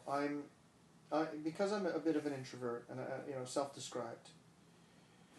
It takes me a while to warm up to people. I think what happens is I tend to leave a very, very positive first impression, and then there's this sort of lull period where I'm not very good, and then over the longer tail of an engagement or of a relationship, that's where my true strength lies. So there's this latent period between giving a great first impression and actually really kicking in and feeling comfortable enough in my own skin with other people to kind of just be myself, say what I think, with love and affection. Okay. There's a middle period where I'm still trying to figure out my best self with that team or individual. Okay. Yeah. I would say that, I'd love to get this transcript because I'm like revealing a lot about sort of, or just forcing me to think really deeply about some insights I've had in the past that I've never really shared or expressed with other people. And you're articulating them really deeply, actually. Yeah. I'm picking that up. Right. Yeah. No, because I've been thinking about them a long time, but I've never actually said them. But the questions are triggering the ability to say these things. Great first impression, usually, always come across well. Latent period, I'm terrible on follow-ups, I'm terrible on thank you notes, I'm terrible on all that kind of crap, and I say crap, I know it's important. I feel that a lot of it's just empty kind of, unless you do it with a genuine heart. Unless you do it with a genuine heart, yes, yeah. Maybe for me there's a laziness factor. I'm like, okay, I've nailed it, I've made a great first impression, the ball's in their court, I don't have to worry about it for a while. So, I have all sorts of flaws. Yeah. All sorts of flaws. So the middle period is like, still figuring things out. They like me. I need to warm up to them. I don't know what it is. I'm not comfortable in my own skin yet. And then longer term, over the long period, always lifelong friends, lifelong companions, that kind of thing. Okay. Yeah. How and where did you get your permission to be a maverick?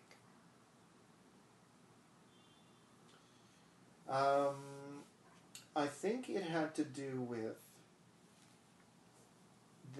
a moment in my life where there were a couple of moments, let's say, your life is a series of decisions, and like if you make a decision to go right or left, if you choose that right-hand path, then all of a sudden all these other paths start opening up to you that you're like, you find yourself way out here saying, how did I get here? Oh my God. So a lot of it has to do with that. It's not one single moment or one single thing, but if I can go back to a couple of really critical moments. One was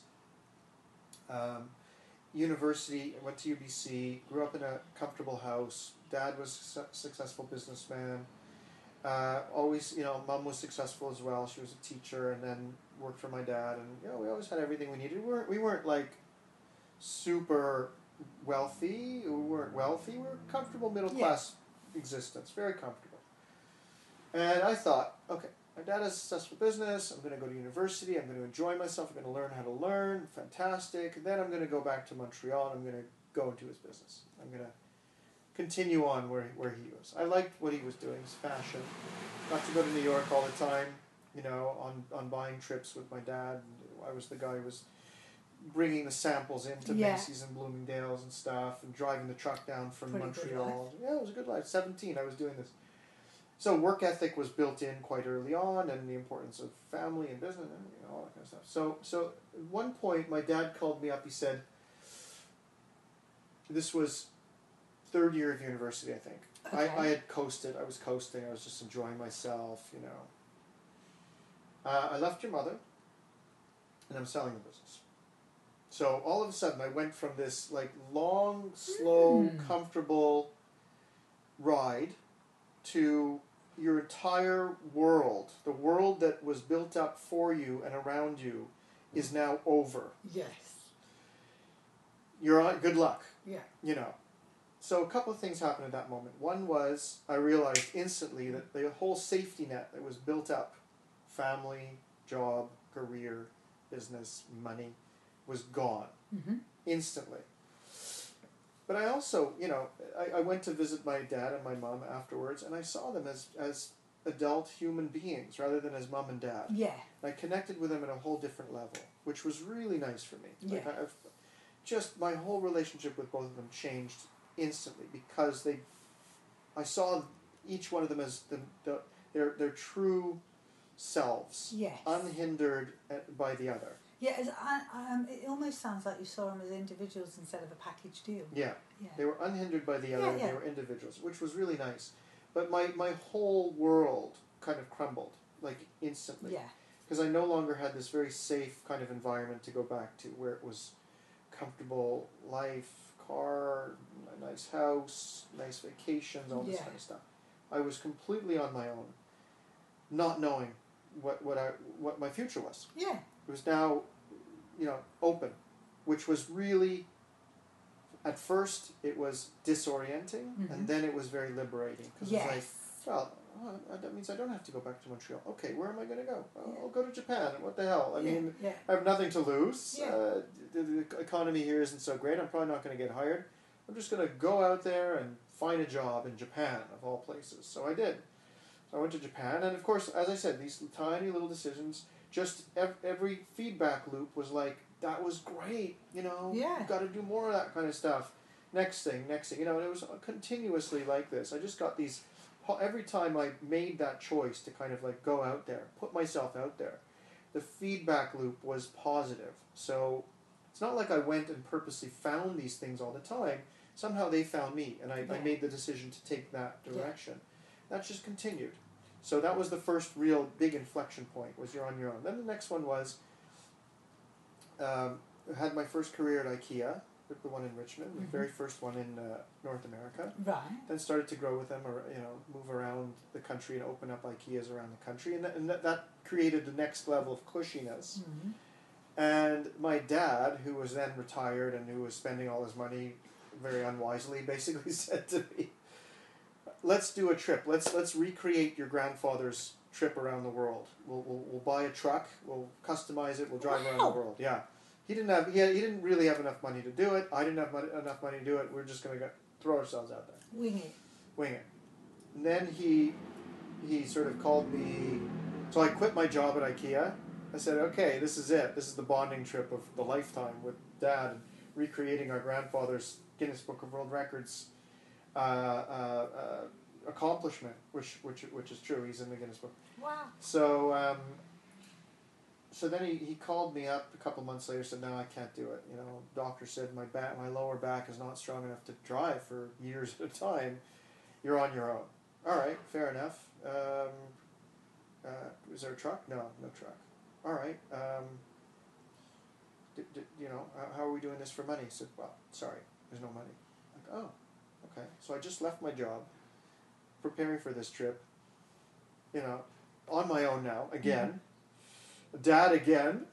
Again, like, he's the one, in many ways, who, in one sort of sense, let me down. On the other sense, it's him that, it's the reason I'm a maverick and I'm here today. Yeah, he's the instigator. So I was already preparing and kept preparing, not knowing how I was going to do this, and I was at Mountain Equipment Co-op buying a backpack. And then I saw this sign at Mountain Equipment Co-op. It said, driving to Belize. Need co-drivers, call me. So I called the guy, met him at Starbucks 3 days later. Said, yeah, I'm driving to Belize in a month from now. You interested in sharing the ride and sharing the gas? There I went. Off for a year backpacking with no idea. Had a little bit of money, a lot of luck. Backpacked for a year all the way to Peru and back, overland. And again, that changed my life again. That was like, wow, I could just throw myself out into this great big world and it's going to take care of me? That's amazing. So then I came back with no job, no money, no idea, other than I know I want to be a creative and I know I want to do what was emerging as internet stuff. So I went back to school. I took on a massive amount of student debt. Went back to school, studied interaction design for computers. And in the school, I had nothing to lose, right? It was just like, all right, guys, you're going to help me create the most amazing prototype for IKEA. I need a designer, I need a project manager, I need a developer, I need a business person. Here's the brief, let's go. So I got a team together, we started working on it. Lo and behold, during the school, I created this thing with this group of people. And the outcome was not so much the thing, which was good, which I was very proud of, but it was the team. So I said to myself, all right, again, nothing to lose. We've got huge student debt. There's no jobs out there for people like us. Let's create a company. Yes. This is going to be what businesses need. We'll call it Blast Radius. We'll start. If we succeed, it's kind of like what you're doing now. If we succeed, then we've got a business. If we fail, then we've got all the skills and all the experience that we can then sell on to all of the companies who will one day enter this space. So everyone said, all right, well, the people who worked with me on this prototype said, okay, let's do it. So we started the company in my apartment in Kitsilano and grew it to 500 people, offices all over the world, sold it to Sir Martin Sorrell from WPP. And so that was sort of the steps, the inflection points of just being completely tossed out into the world, not knowing what was up and what was down, and actually feeling fine with that. Yeah. Feeling okay with the huge uncertainty that I was stepping into. And that's one of the key traits with Mavericks. They're quite comfortable with the uncertainty. Yeah, you got to be. Yeah. Is being a maverick related to creativity, and if so, how? I don't think it has to be. I think it makes it a lot easier. Okay. But I don't think it has to be. Okay. But it also, it sort of points at the bigger question of, like, what is creativity? Everyone, in my books, everyone is creative. Yeah. Everyone has the potential to be a creative genius. I like what Sir Ken Robinson talks about. Yeah, right? I'm trying to get him as well. Of course, yeah. I like what he talks about very much in terms of the element and everyone's creative. So I think everyone is. So to me, it's not a question of do you need creativity to be a maverick. It's more a question of, like, what kind of creativity are you tapping into to be a maverick. Yeah. Like, some people are tapping more into maybe a real love of structure and numbers, and they're being a maverick because they understand that world. Now, the world of creativity wouldn't necessarily recognize that as creative if you're, like, deep into structure and hierarchy. So it's. But if you know the structure really well, and then you can start seeing different ways of it, then that is creative. That's creative. Yeah. Okay. Is being a maverick related to innovation in any way?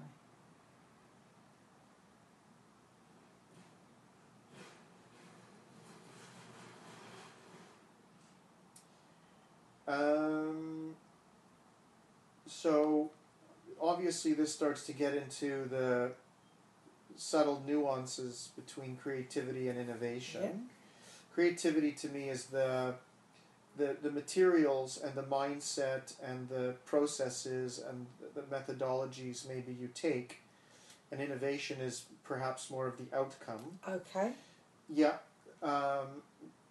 Directly related. I think you don't have to be a maverick to innovate, to reach an outcome of innovation. You don't have to be, but it makes it a lot easier. I think the path is shortened. Yes. To get to some kind of an innovation outcome. Okay. Because the insights that the Maverick is bringing tend to be insights that are very original. Yeah. And are very self-evident once they're articulated. Okay. So other people instantly get it, and that becomes the sort of raw material for reaching the innovation. Okay. Whereas now you could not be a Maverick. I have a great example of a guy who ran the innovation process at Philips. Right. Not a Maverick in any sense of the word. Right. However, he gets incredible results because he's able to guide people through a series of creative exercises that lead to innovation. Okay. He's not a Maverick. He doesn't have to be. Married with kids, has a mortgage, scared. Fear drives most of his work life. Yet he's able to get results, and he's able to get great breakthrough innovation results because he's very good at leading people through a tool set. Yes, a bit like IDEO. Yeah, well, yeah, a bit like IDEO. I think IDEO probably is very good at guiding people through a tool set to reach innovation. Yeah. Okay. Yeah. Now, Mavericks tend to be learners. What are you a student of?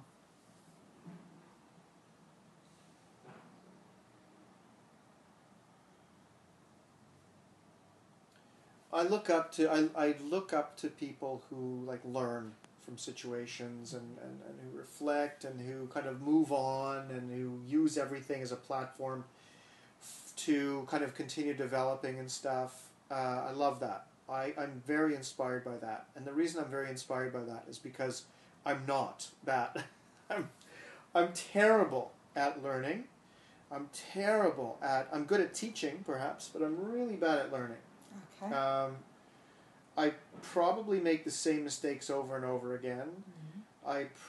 I'm deeply flawed when it comes to taking note of things and writing them down and internalizing them. I'm almost like a short memory savant who wakes up every day and thinks that it's a completely new day, that there hasn't been a day ever like this before, and there's nothing happened in the past, and things are only going to happen in the future. Okay. I have this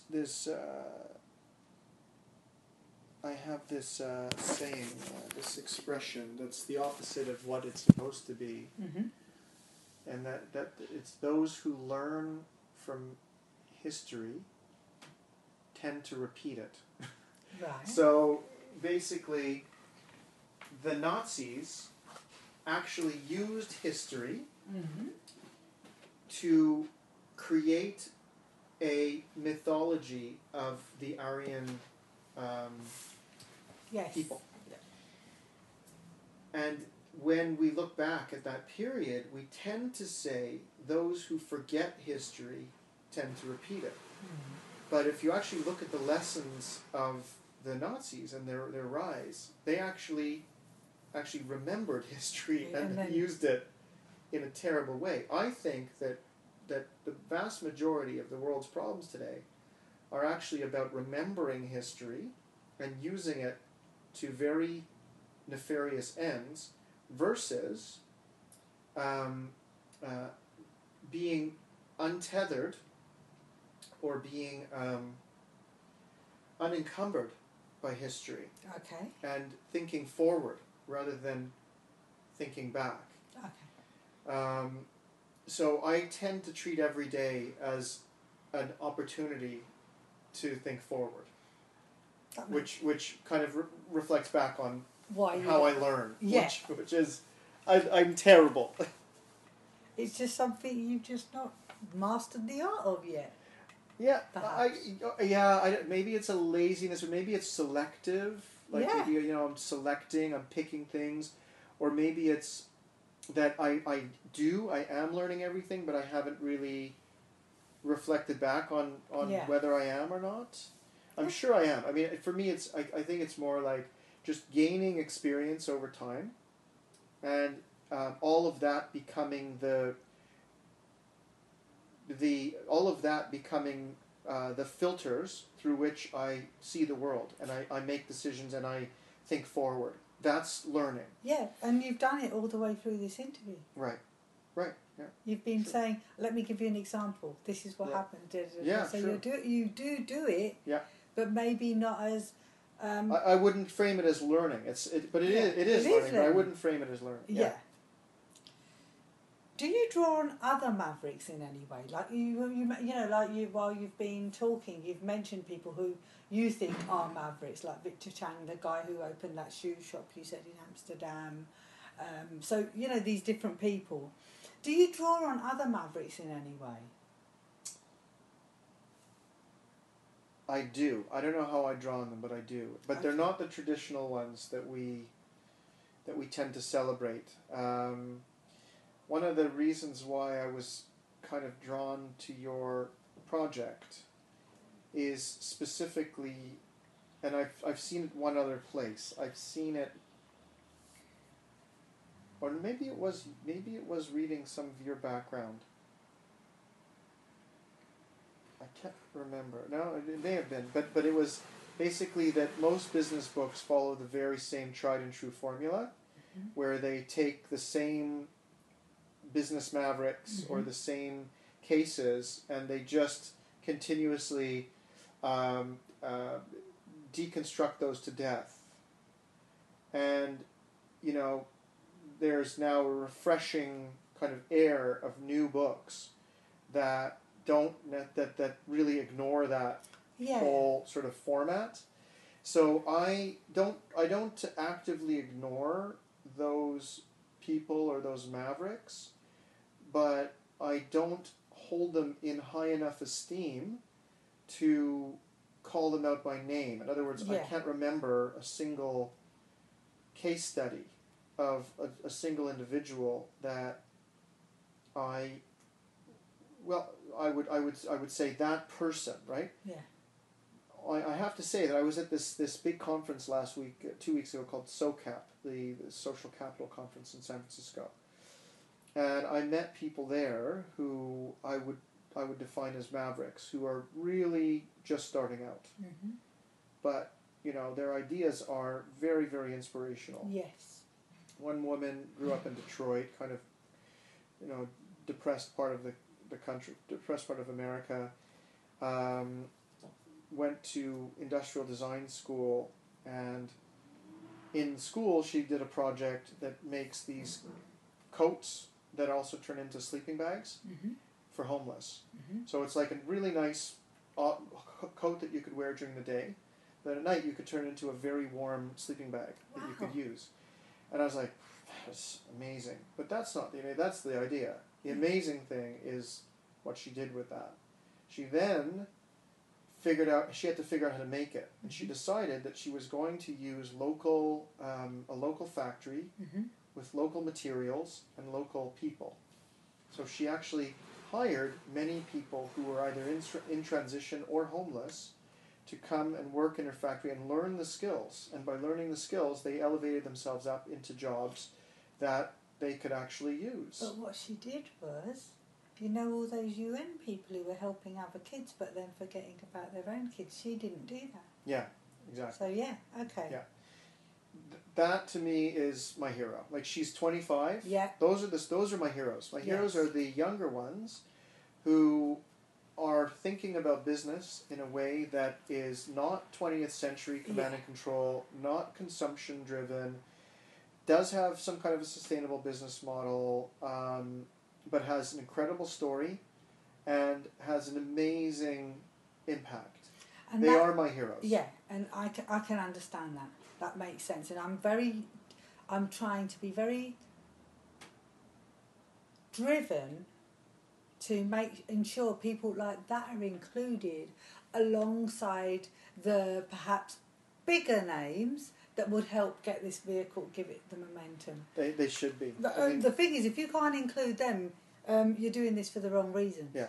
You mentioned the UN. I have a tiny little side story, and I think it is the maverick mind that came to this insight. So we were when we were in Palestine, we were riding in Jericho, and everyone was greeting us. And this was what I was hoping for. Like, just, you come in completely exposed. You're not coming in a tour bus or in a car or in a tank. You're coming on a bike. So you are who you are, you know? And it doesn't matter whether you're Muslim or Jewish or Christian or any other religious background. Welcome. It's just welcome. Let us tell you our stories. The stories weren't of suffering. They were just like how they get by on a day-to-day basis, and wouldn't they love more, you know, we listened more than we talked, but wouldn't they love more business, and how can we help? It was wonderful. We passed a lot of projects on the way that were sponsored by the UN, which was wonderful. And all of them were completely empty, unused, and almost fenced off. So what you see, and this again, my maverick mind kind of read it this way. It wasn't supposed to be read this way, but it was very, very clear to me. You see this big sign, and it says football field, football being European football field. But ahead of the football field, it says UN, football field. Now, what does a maverick mind make of the UN? Do they read it as United Nations? No. I read it as football field. Yeah. This is not a football field. And instantly, that just created a series of associations. All of a sudden, all these neurons started firing in my mind, where it was like, okay, I get it. This is the second time now. First time was in Geneva, when I saw all these diplomats sort of driving in big fancy cars all over the world to the UN Geneva compound. This is the second time that it kind of just reinforced my notion that the UN is about the opposite of change. It's about maintaining the status quo, because all of the people who work for the UN want to maintain their positions at the UN. Exactly. But the only way to maintain your position at the UN is to make sure that all of the problems that exist around the world that need the UN continue to exist. Because otherwise they've got no purpose They've anymore. got nothing. It's really funny, one of the guys I interviewed, when there's two people with an organisation, I just say, you guys choose who you want me to interview. And I interviewed this guy who, his partner used to work for the UN, and he got fed up of them saying they were going to do stuff and they didn't do it, so he went and set up on his own. Yeah. And the momentum they're gathering is phenomenal. Fantastic. Yeah, so that was a big insight when I was, again, the maverick in me said, that doesn't say UN, that says un. And then just using that as almost a creative platform to talk to other people and say, what can we do to change this? Yeah. That's my storytelling device to talk to people. Yeah, or more to the point, what can you do to change this? Because sometimes the answers are already in the people that are there. Yeah, exactly. What do you have to suffer and sacrifice because you're a maverick?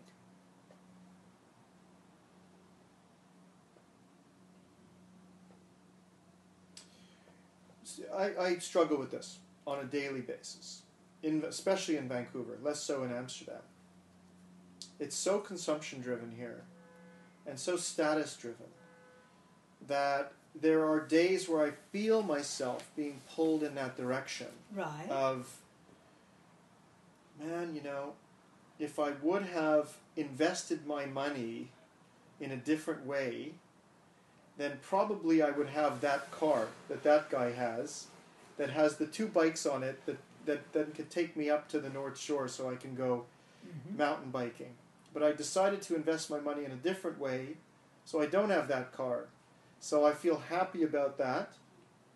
I'm not judgmental about the guy who has the car, but I do feel like sometimes I feel that pang of consumerism that's pulling me back in the other direction, right, towards the nice fancy SUV. Yeah.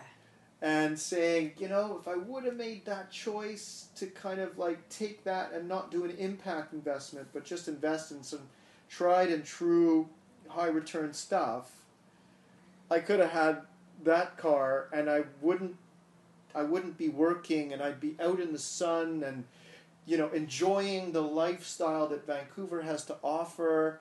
And instead, I'm kind of pounding the pavement, having thousands of meetings and talking to people about how Vancouver needs to embrace some of the world's biggest challenges.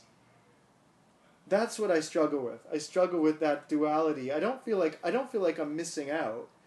But I'm definitely sort of one of these carpe diem kind of guys who are like, all right, it's nice outside, I'm going to go out. But on some days when I am on my way to the office, on my way to the school, on my way to meetings, and I see all of these other people kind of doing the carpe diem stuff, I'm like, man, I could be doing that every day, and I decided not to. I decided to pursue this career.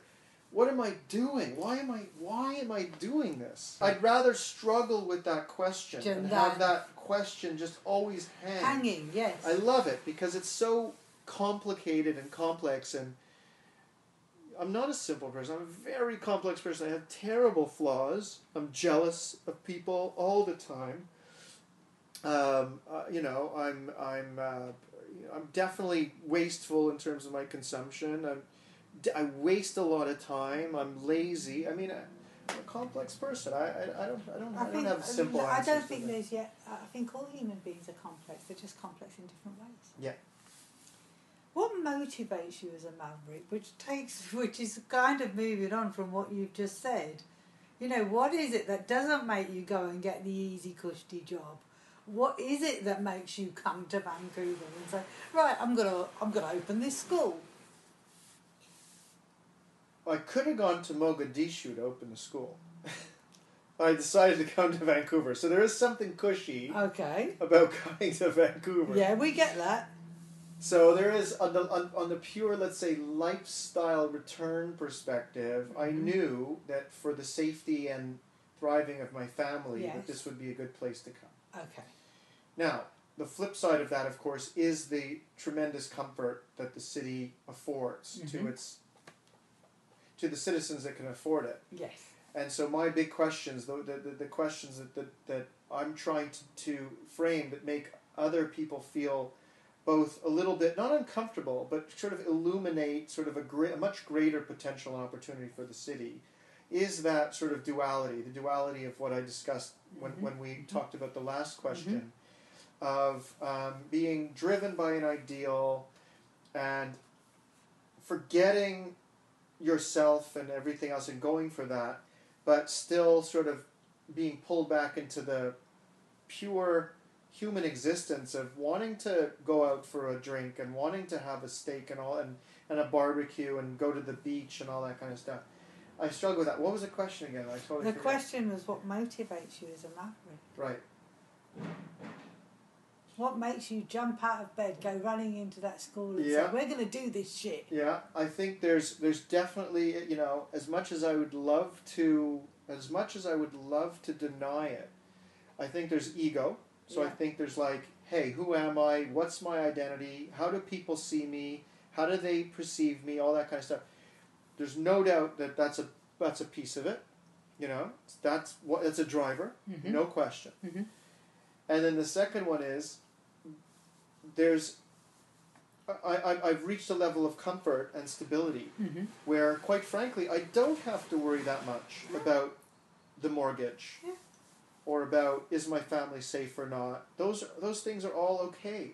So I can actually just be whoever the hell I want to be without worrying that much about the implications. Okay. In a previous iteration of my life, I was able to do that as well. When I had nothing to lose, and I didn't have a family, I didn't have just like I could be whoever I want. I could define my own persona. I could declare myself any way I want, and be unfiltered. And I can do that again now. So I feel like I'm at another stage in my life where I can just be who I am. Right, gotcha. Is any part of being a maverick related to finding out who you are and what you're capable of? It's all about that. Okay. Yeah, it's all about that. Do you like being a maverick?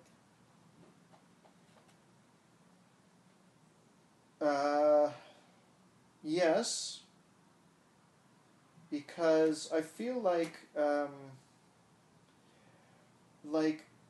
I don't know, maybe everyone feels this way, so I can't say, but I'm just gonna from my own perspective, it feels like I pulled back a curtain that exposes the reality of a lot of things that most people are either uncomfortable, right, or unprepared, or uncomfortable or unprepared to look at. Okay. And so when you peel back that layer, then you start to see things that other people don't see, and then you also start to kind of see opportunities where other people might not see them. You're making some parts. You're making some things. You're making the invisible visible, and so by doing that, you're making the impossible possible. That's not the first time somebody's used that in an interview. Oh, yeah? Because that's what mavericks do. Somebody said, mavericks make the impossible possible. Yeah. End of. Yeah. On a scale of 1 to 10, now you've nearly finished this interview, how maverick are you?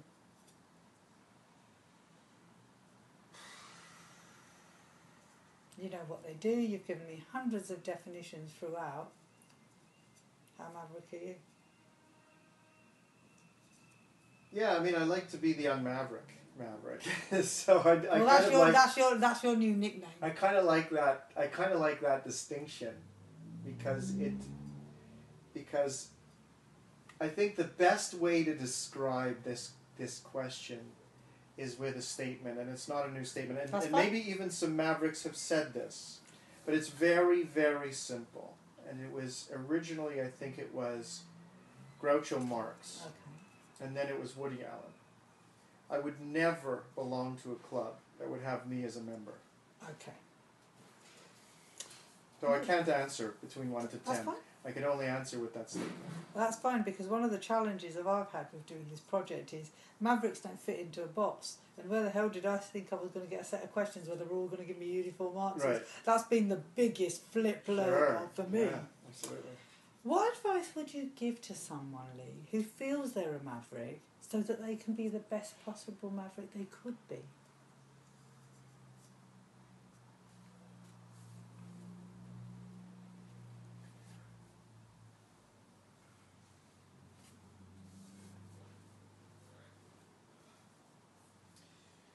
Don't sweat the small stuff.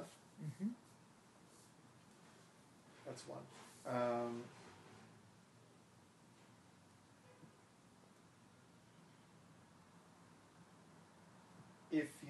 If you know what you're doing and you're really good at it, and you've mastered something in life that sets the stage for you to be a maverick, then take the biggest chances you could possibly take, because you're never going to find yourself on the street begging for money. No. You're always going to find your footing. You're always going to find something to do. You are an enterprising person who thinks differently. You never have to worry about that. So because you don't have to worry about that, you can take the biggest risks and chances in the world. And if you do decide to basically throw it all out there and fail as big and epically as you could possibly fail, then you're a maverick in my books. Fair enough. That is brave. That is, I look up to that. I fail as big as you possibly can. If you're going to do it big ass. Yeah. How do you promote and serve other people to be mavericks? Like, one of the things is with the school, the example you were saying about, not so much about you being a maverick, but making sure people are... Yeah. I don't, actually, as I said at the very beginning, I don't, for me, it's, I don't care that much about my own thing. I get that. To me, the driver is other people. So how is it you do that? You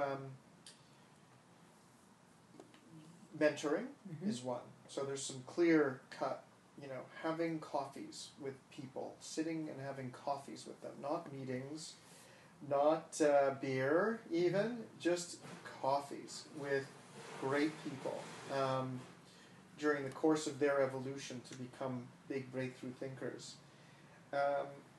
Education in a very non-traditional sense, so learning by doing, experiential learning, that's what THNK is all about. And then when we say learning, we are really talking about a lifelong skill set that you never master. You're always in the process of mastering, but you never master it. Yeah. Like golf, like like a lot of other things, you could never quite get there, but you're always stretching, right? You're always stretching. So that's the other thing. And then I would say something very, very, very, very, very, very specific, which I want to challenge all the Mavericks to do, and it's called the grasshopper. The grasshopper, when you look at the animal, the insect, what you see when you look at it is you see two things at the exact same time. You see an animal that is completely 100% at rest and relaxed. But at the exact same time, you see an animal that is so unbelievably primed and ready to move so quickly and instantly. Getting yourself into both that body position is really not easy. But if you can train your body and mind to be in that position at all times, then you will at least have some disciplined way of putting yourself into that mindset to think like a maverick. You are totally flexed. Every muscle in your body is completely tight and relaxed at the same time. Your mind, when you do that with your body, your mind has to kind of figure out how all of your body parts are going to get into that position.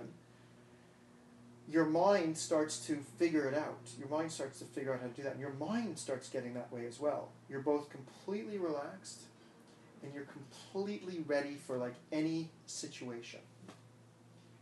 That's one very, very specific exercise that every budding maverick could do. You know what you just described to me? That's Aikido. Yeah, it could be Aikido. That's what Aikido is. Yeah? Mind and body. Right. In complete unison. Right. That's Aikido. I mean, Tai Chi is similar, and we do a lot of that at THNK. Like we do every morning. We do these types of, maybe it's Aikido, maybe it's Tai Chi. We do these types of exercises. So. Okay. How do you serve yourself? Like you just told me how you serve other people to be a maverick. Yeah. But how do you serve yourself to be a maverick? Be a maverick. I make sure that, to me, the creative process of coming up with ideas, which to me then reflects back on, whether you're a maverick or not. Okay. The creative process is an ebb and flow of deep immersion in something, right? I'm deeply immersed in a problem, in a challenge. We talked about this earlier, but I'll reiterate it because it's important in my life as well. Deep immersion in a challenge, in a moment, whatever, presence. Then some reflection on that. And then some space for yourself to disengage, completely disengage. Yeah. We call it, there's think, and then there's unthink. And we need to kind of draw a distinction between those two states, those two mental states that we're in and THNK. There's the ebb and flow. The flow is when you're really in it, you're so engaged, you lose track of time. You're doing, you're doing, and you're being, and you're making all in one big happy explosion of energy. Wonderful. I like the opposite too, and I don't mean the opposite. No, I'm not. Being very disengaged and being totally not necessarily in the moment of creation and the flow, but actually emptying all that and being very distant from having to do any of that stuff. To be quite honest, if I didn't have my what you call unthink times, I would never have my think times. Yeah. Like I go to innovation labs, and it's got to the stage where any challenge they put on the table, they can't believe how fast I will start banging out ideas and seeing things that people just don't see. Exactly. But it's because when I'm in my unthink time, I've kind of given myself space so that when I'm in my think time, it all starts connecting. Yeah. So that's it. So it's really, I don't have a discipline to do this. Yeah, okay. It's simply knowing instinctively when I need some space and then taking it. Cool. Without having to give any excuses to anyone, just taking that space. Yeah. And why should you? Because you're going to be most productive if you do. Yeah, people know that. Yeah. If you could have a superhero power, what would it be?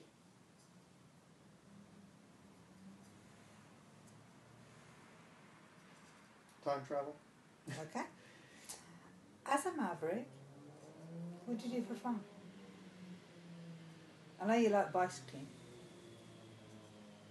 The reason I like bicycling is related directly to being a maverick. So when you normally move through a city, you are either prevented from moving freely through the city by either speed or location or destination or the physical object that's moving you. So if it's a car, you can only park in certain places, you can only take certain roads, and you're subject to the laws of traffic. If it's a bus or a metro, then again, you're subject to the laws of where those things go. You don't have much control over where they go. If you're a walker, then you can certainly get anywhere, but the amount of time it takes doesn't actually free you up from doing other things. You actually have to manage your time much more effectively from getting from here all the way to Gastown or whatever. The bike is the most free mode of transport there is. Okay. And it's that freedom from constraints. The constraints of the city, the constraints of the built environment, the constraints of traffic, all that kind of stuff, that connect what I do to being a maverick. Okay. What would be the one quote that would define you as a maverick?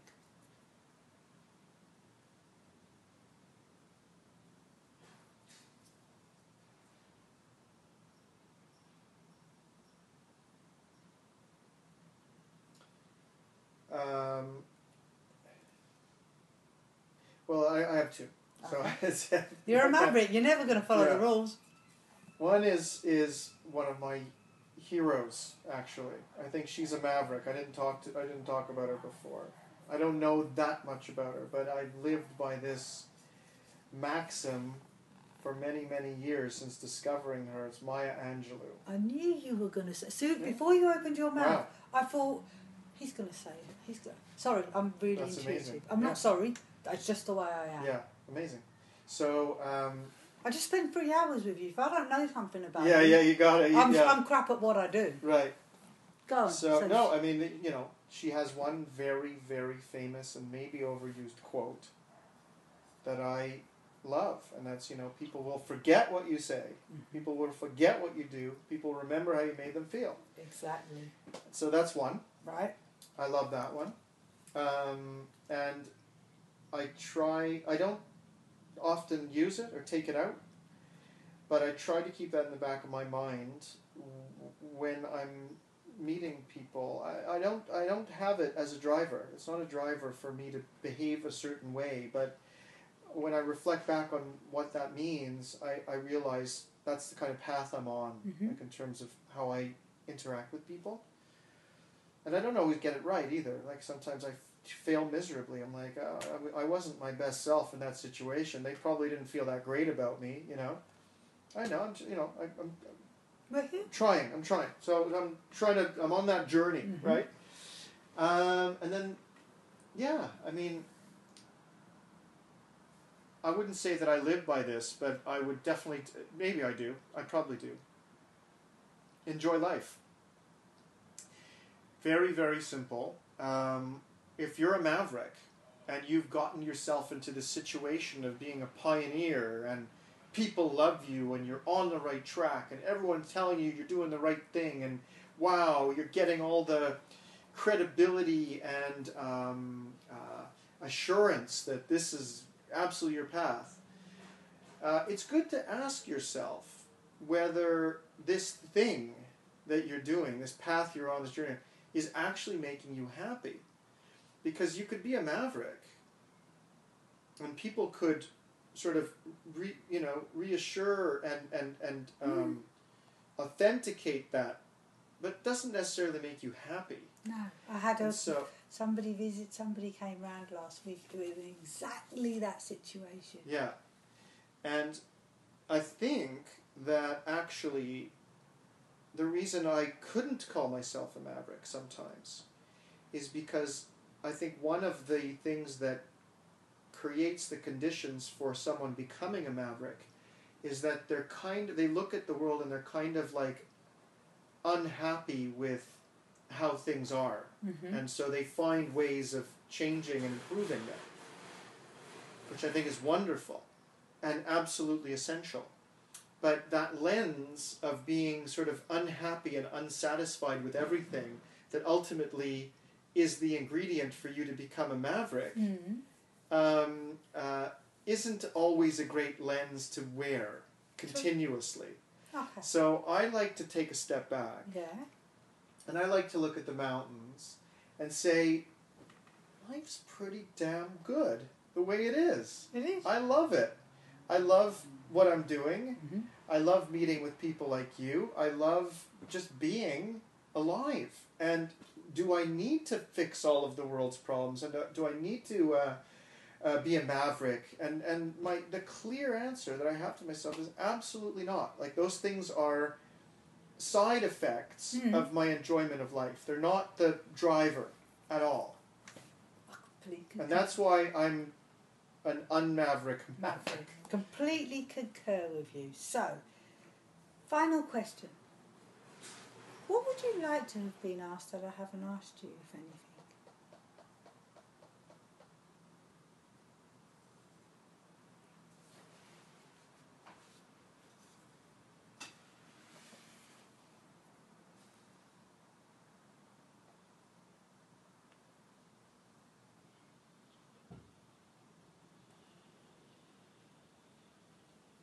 Well, I think one would be, as a kind of a trick question, would you be happy with yourself if you weren't a maverick? Mm-hmm.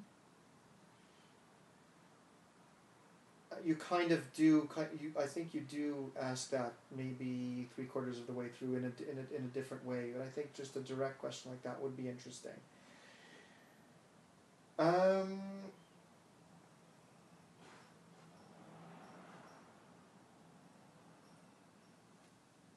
I think it would be interesting to, this is going outside of the framework of the interview, but I think it would be interesting to interview people who are definitely not mavericks, and not ask them the same questions, but maybe weave in some of the same questions just to see where you can find, almost using a control group. Yeah. Right? Yeah. Like, I'm not a researcher. You seem to have more of that instilled in you, but maybe there's almost a control group methodology to bring into this, where you interview people who are like clearly living within the system, very happy about it, don't want to change anything, everything's rosy and good, thank you very much. Right, gotcha. Okay. Yeah. So, thank you very much for letting me interview you. I have to tell you that you officially are the longest interview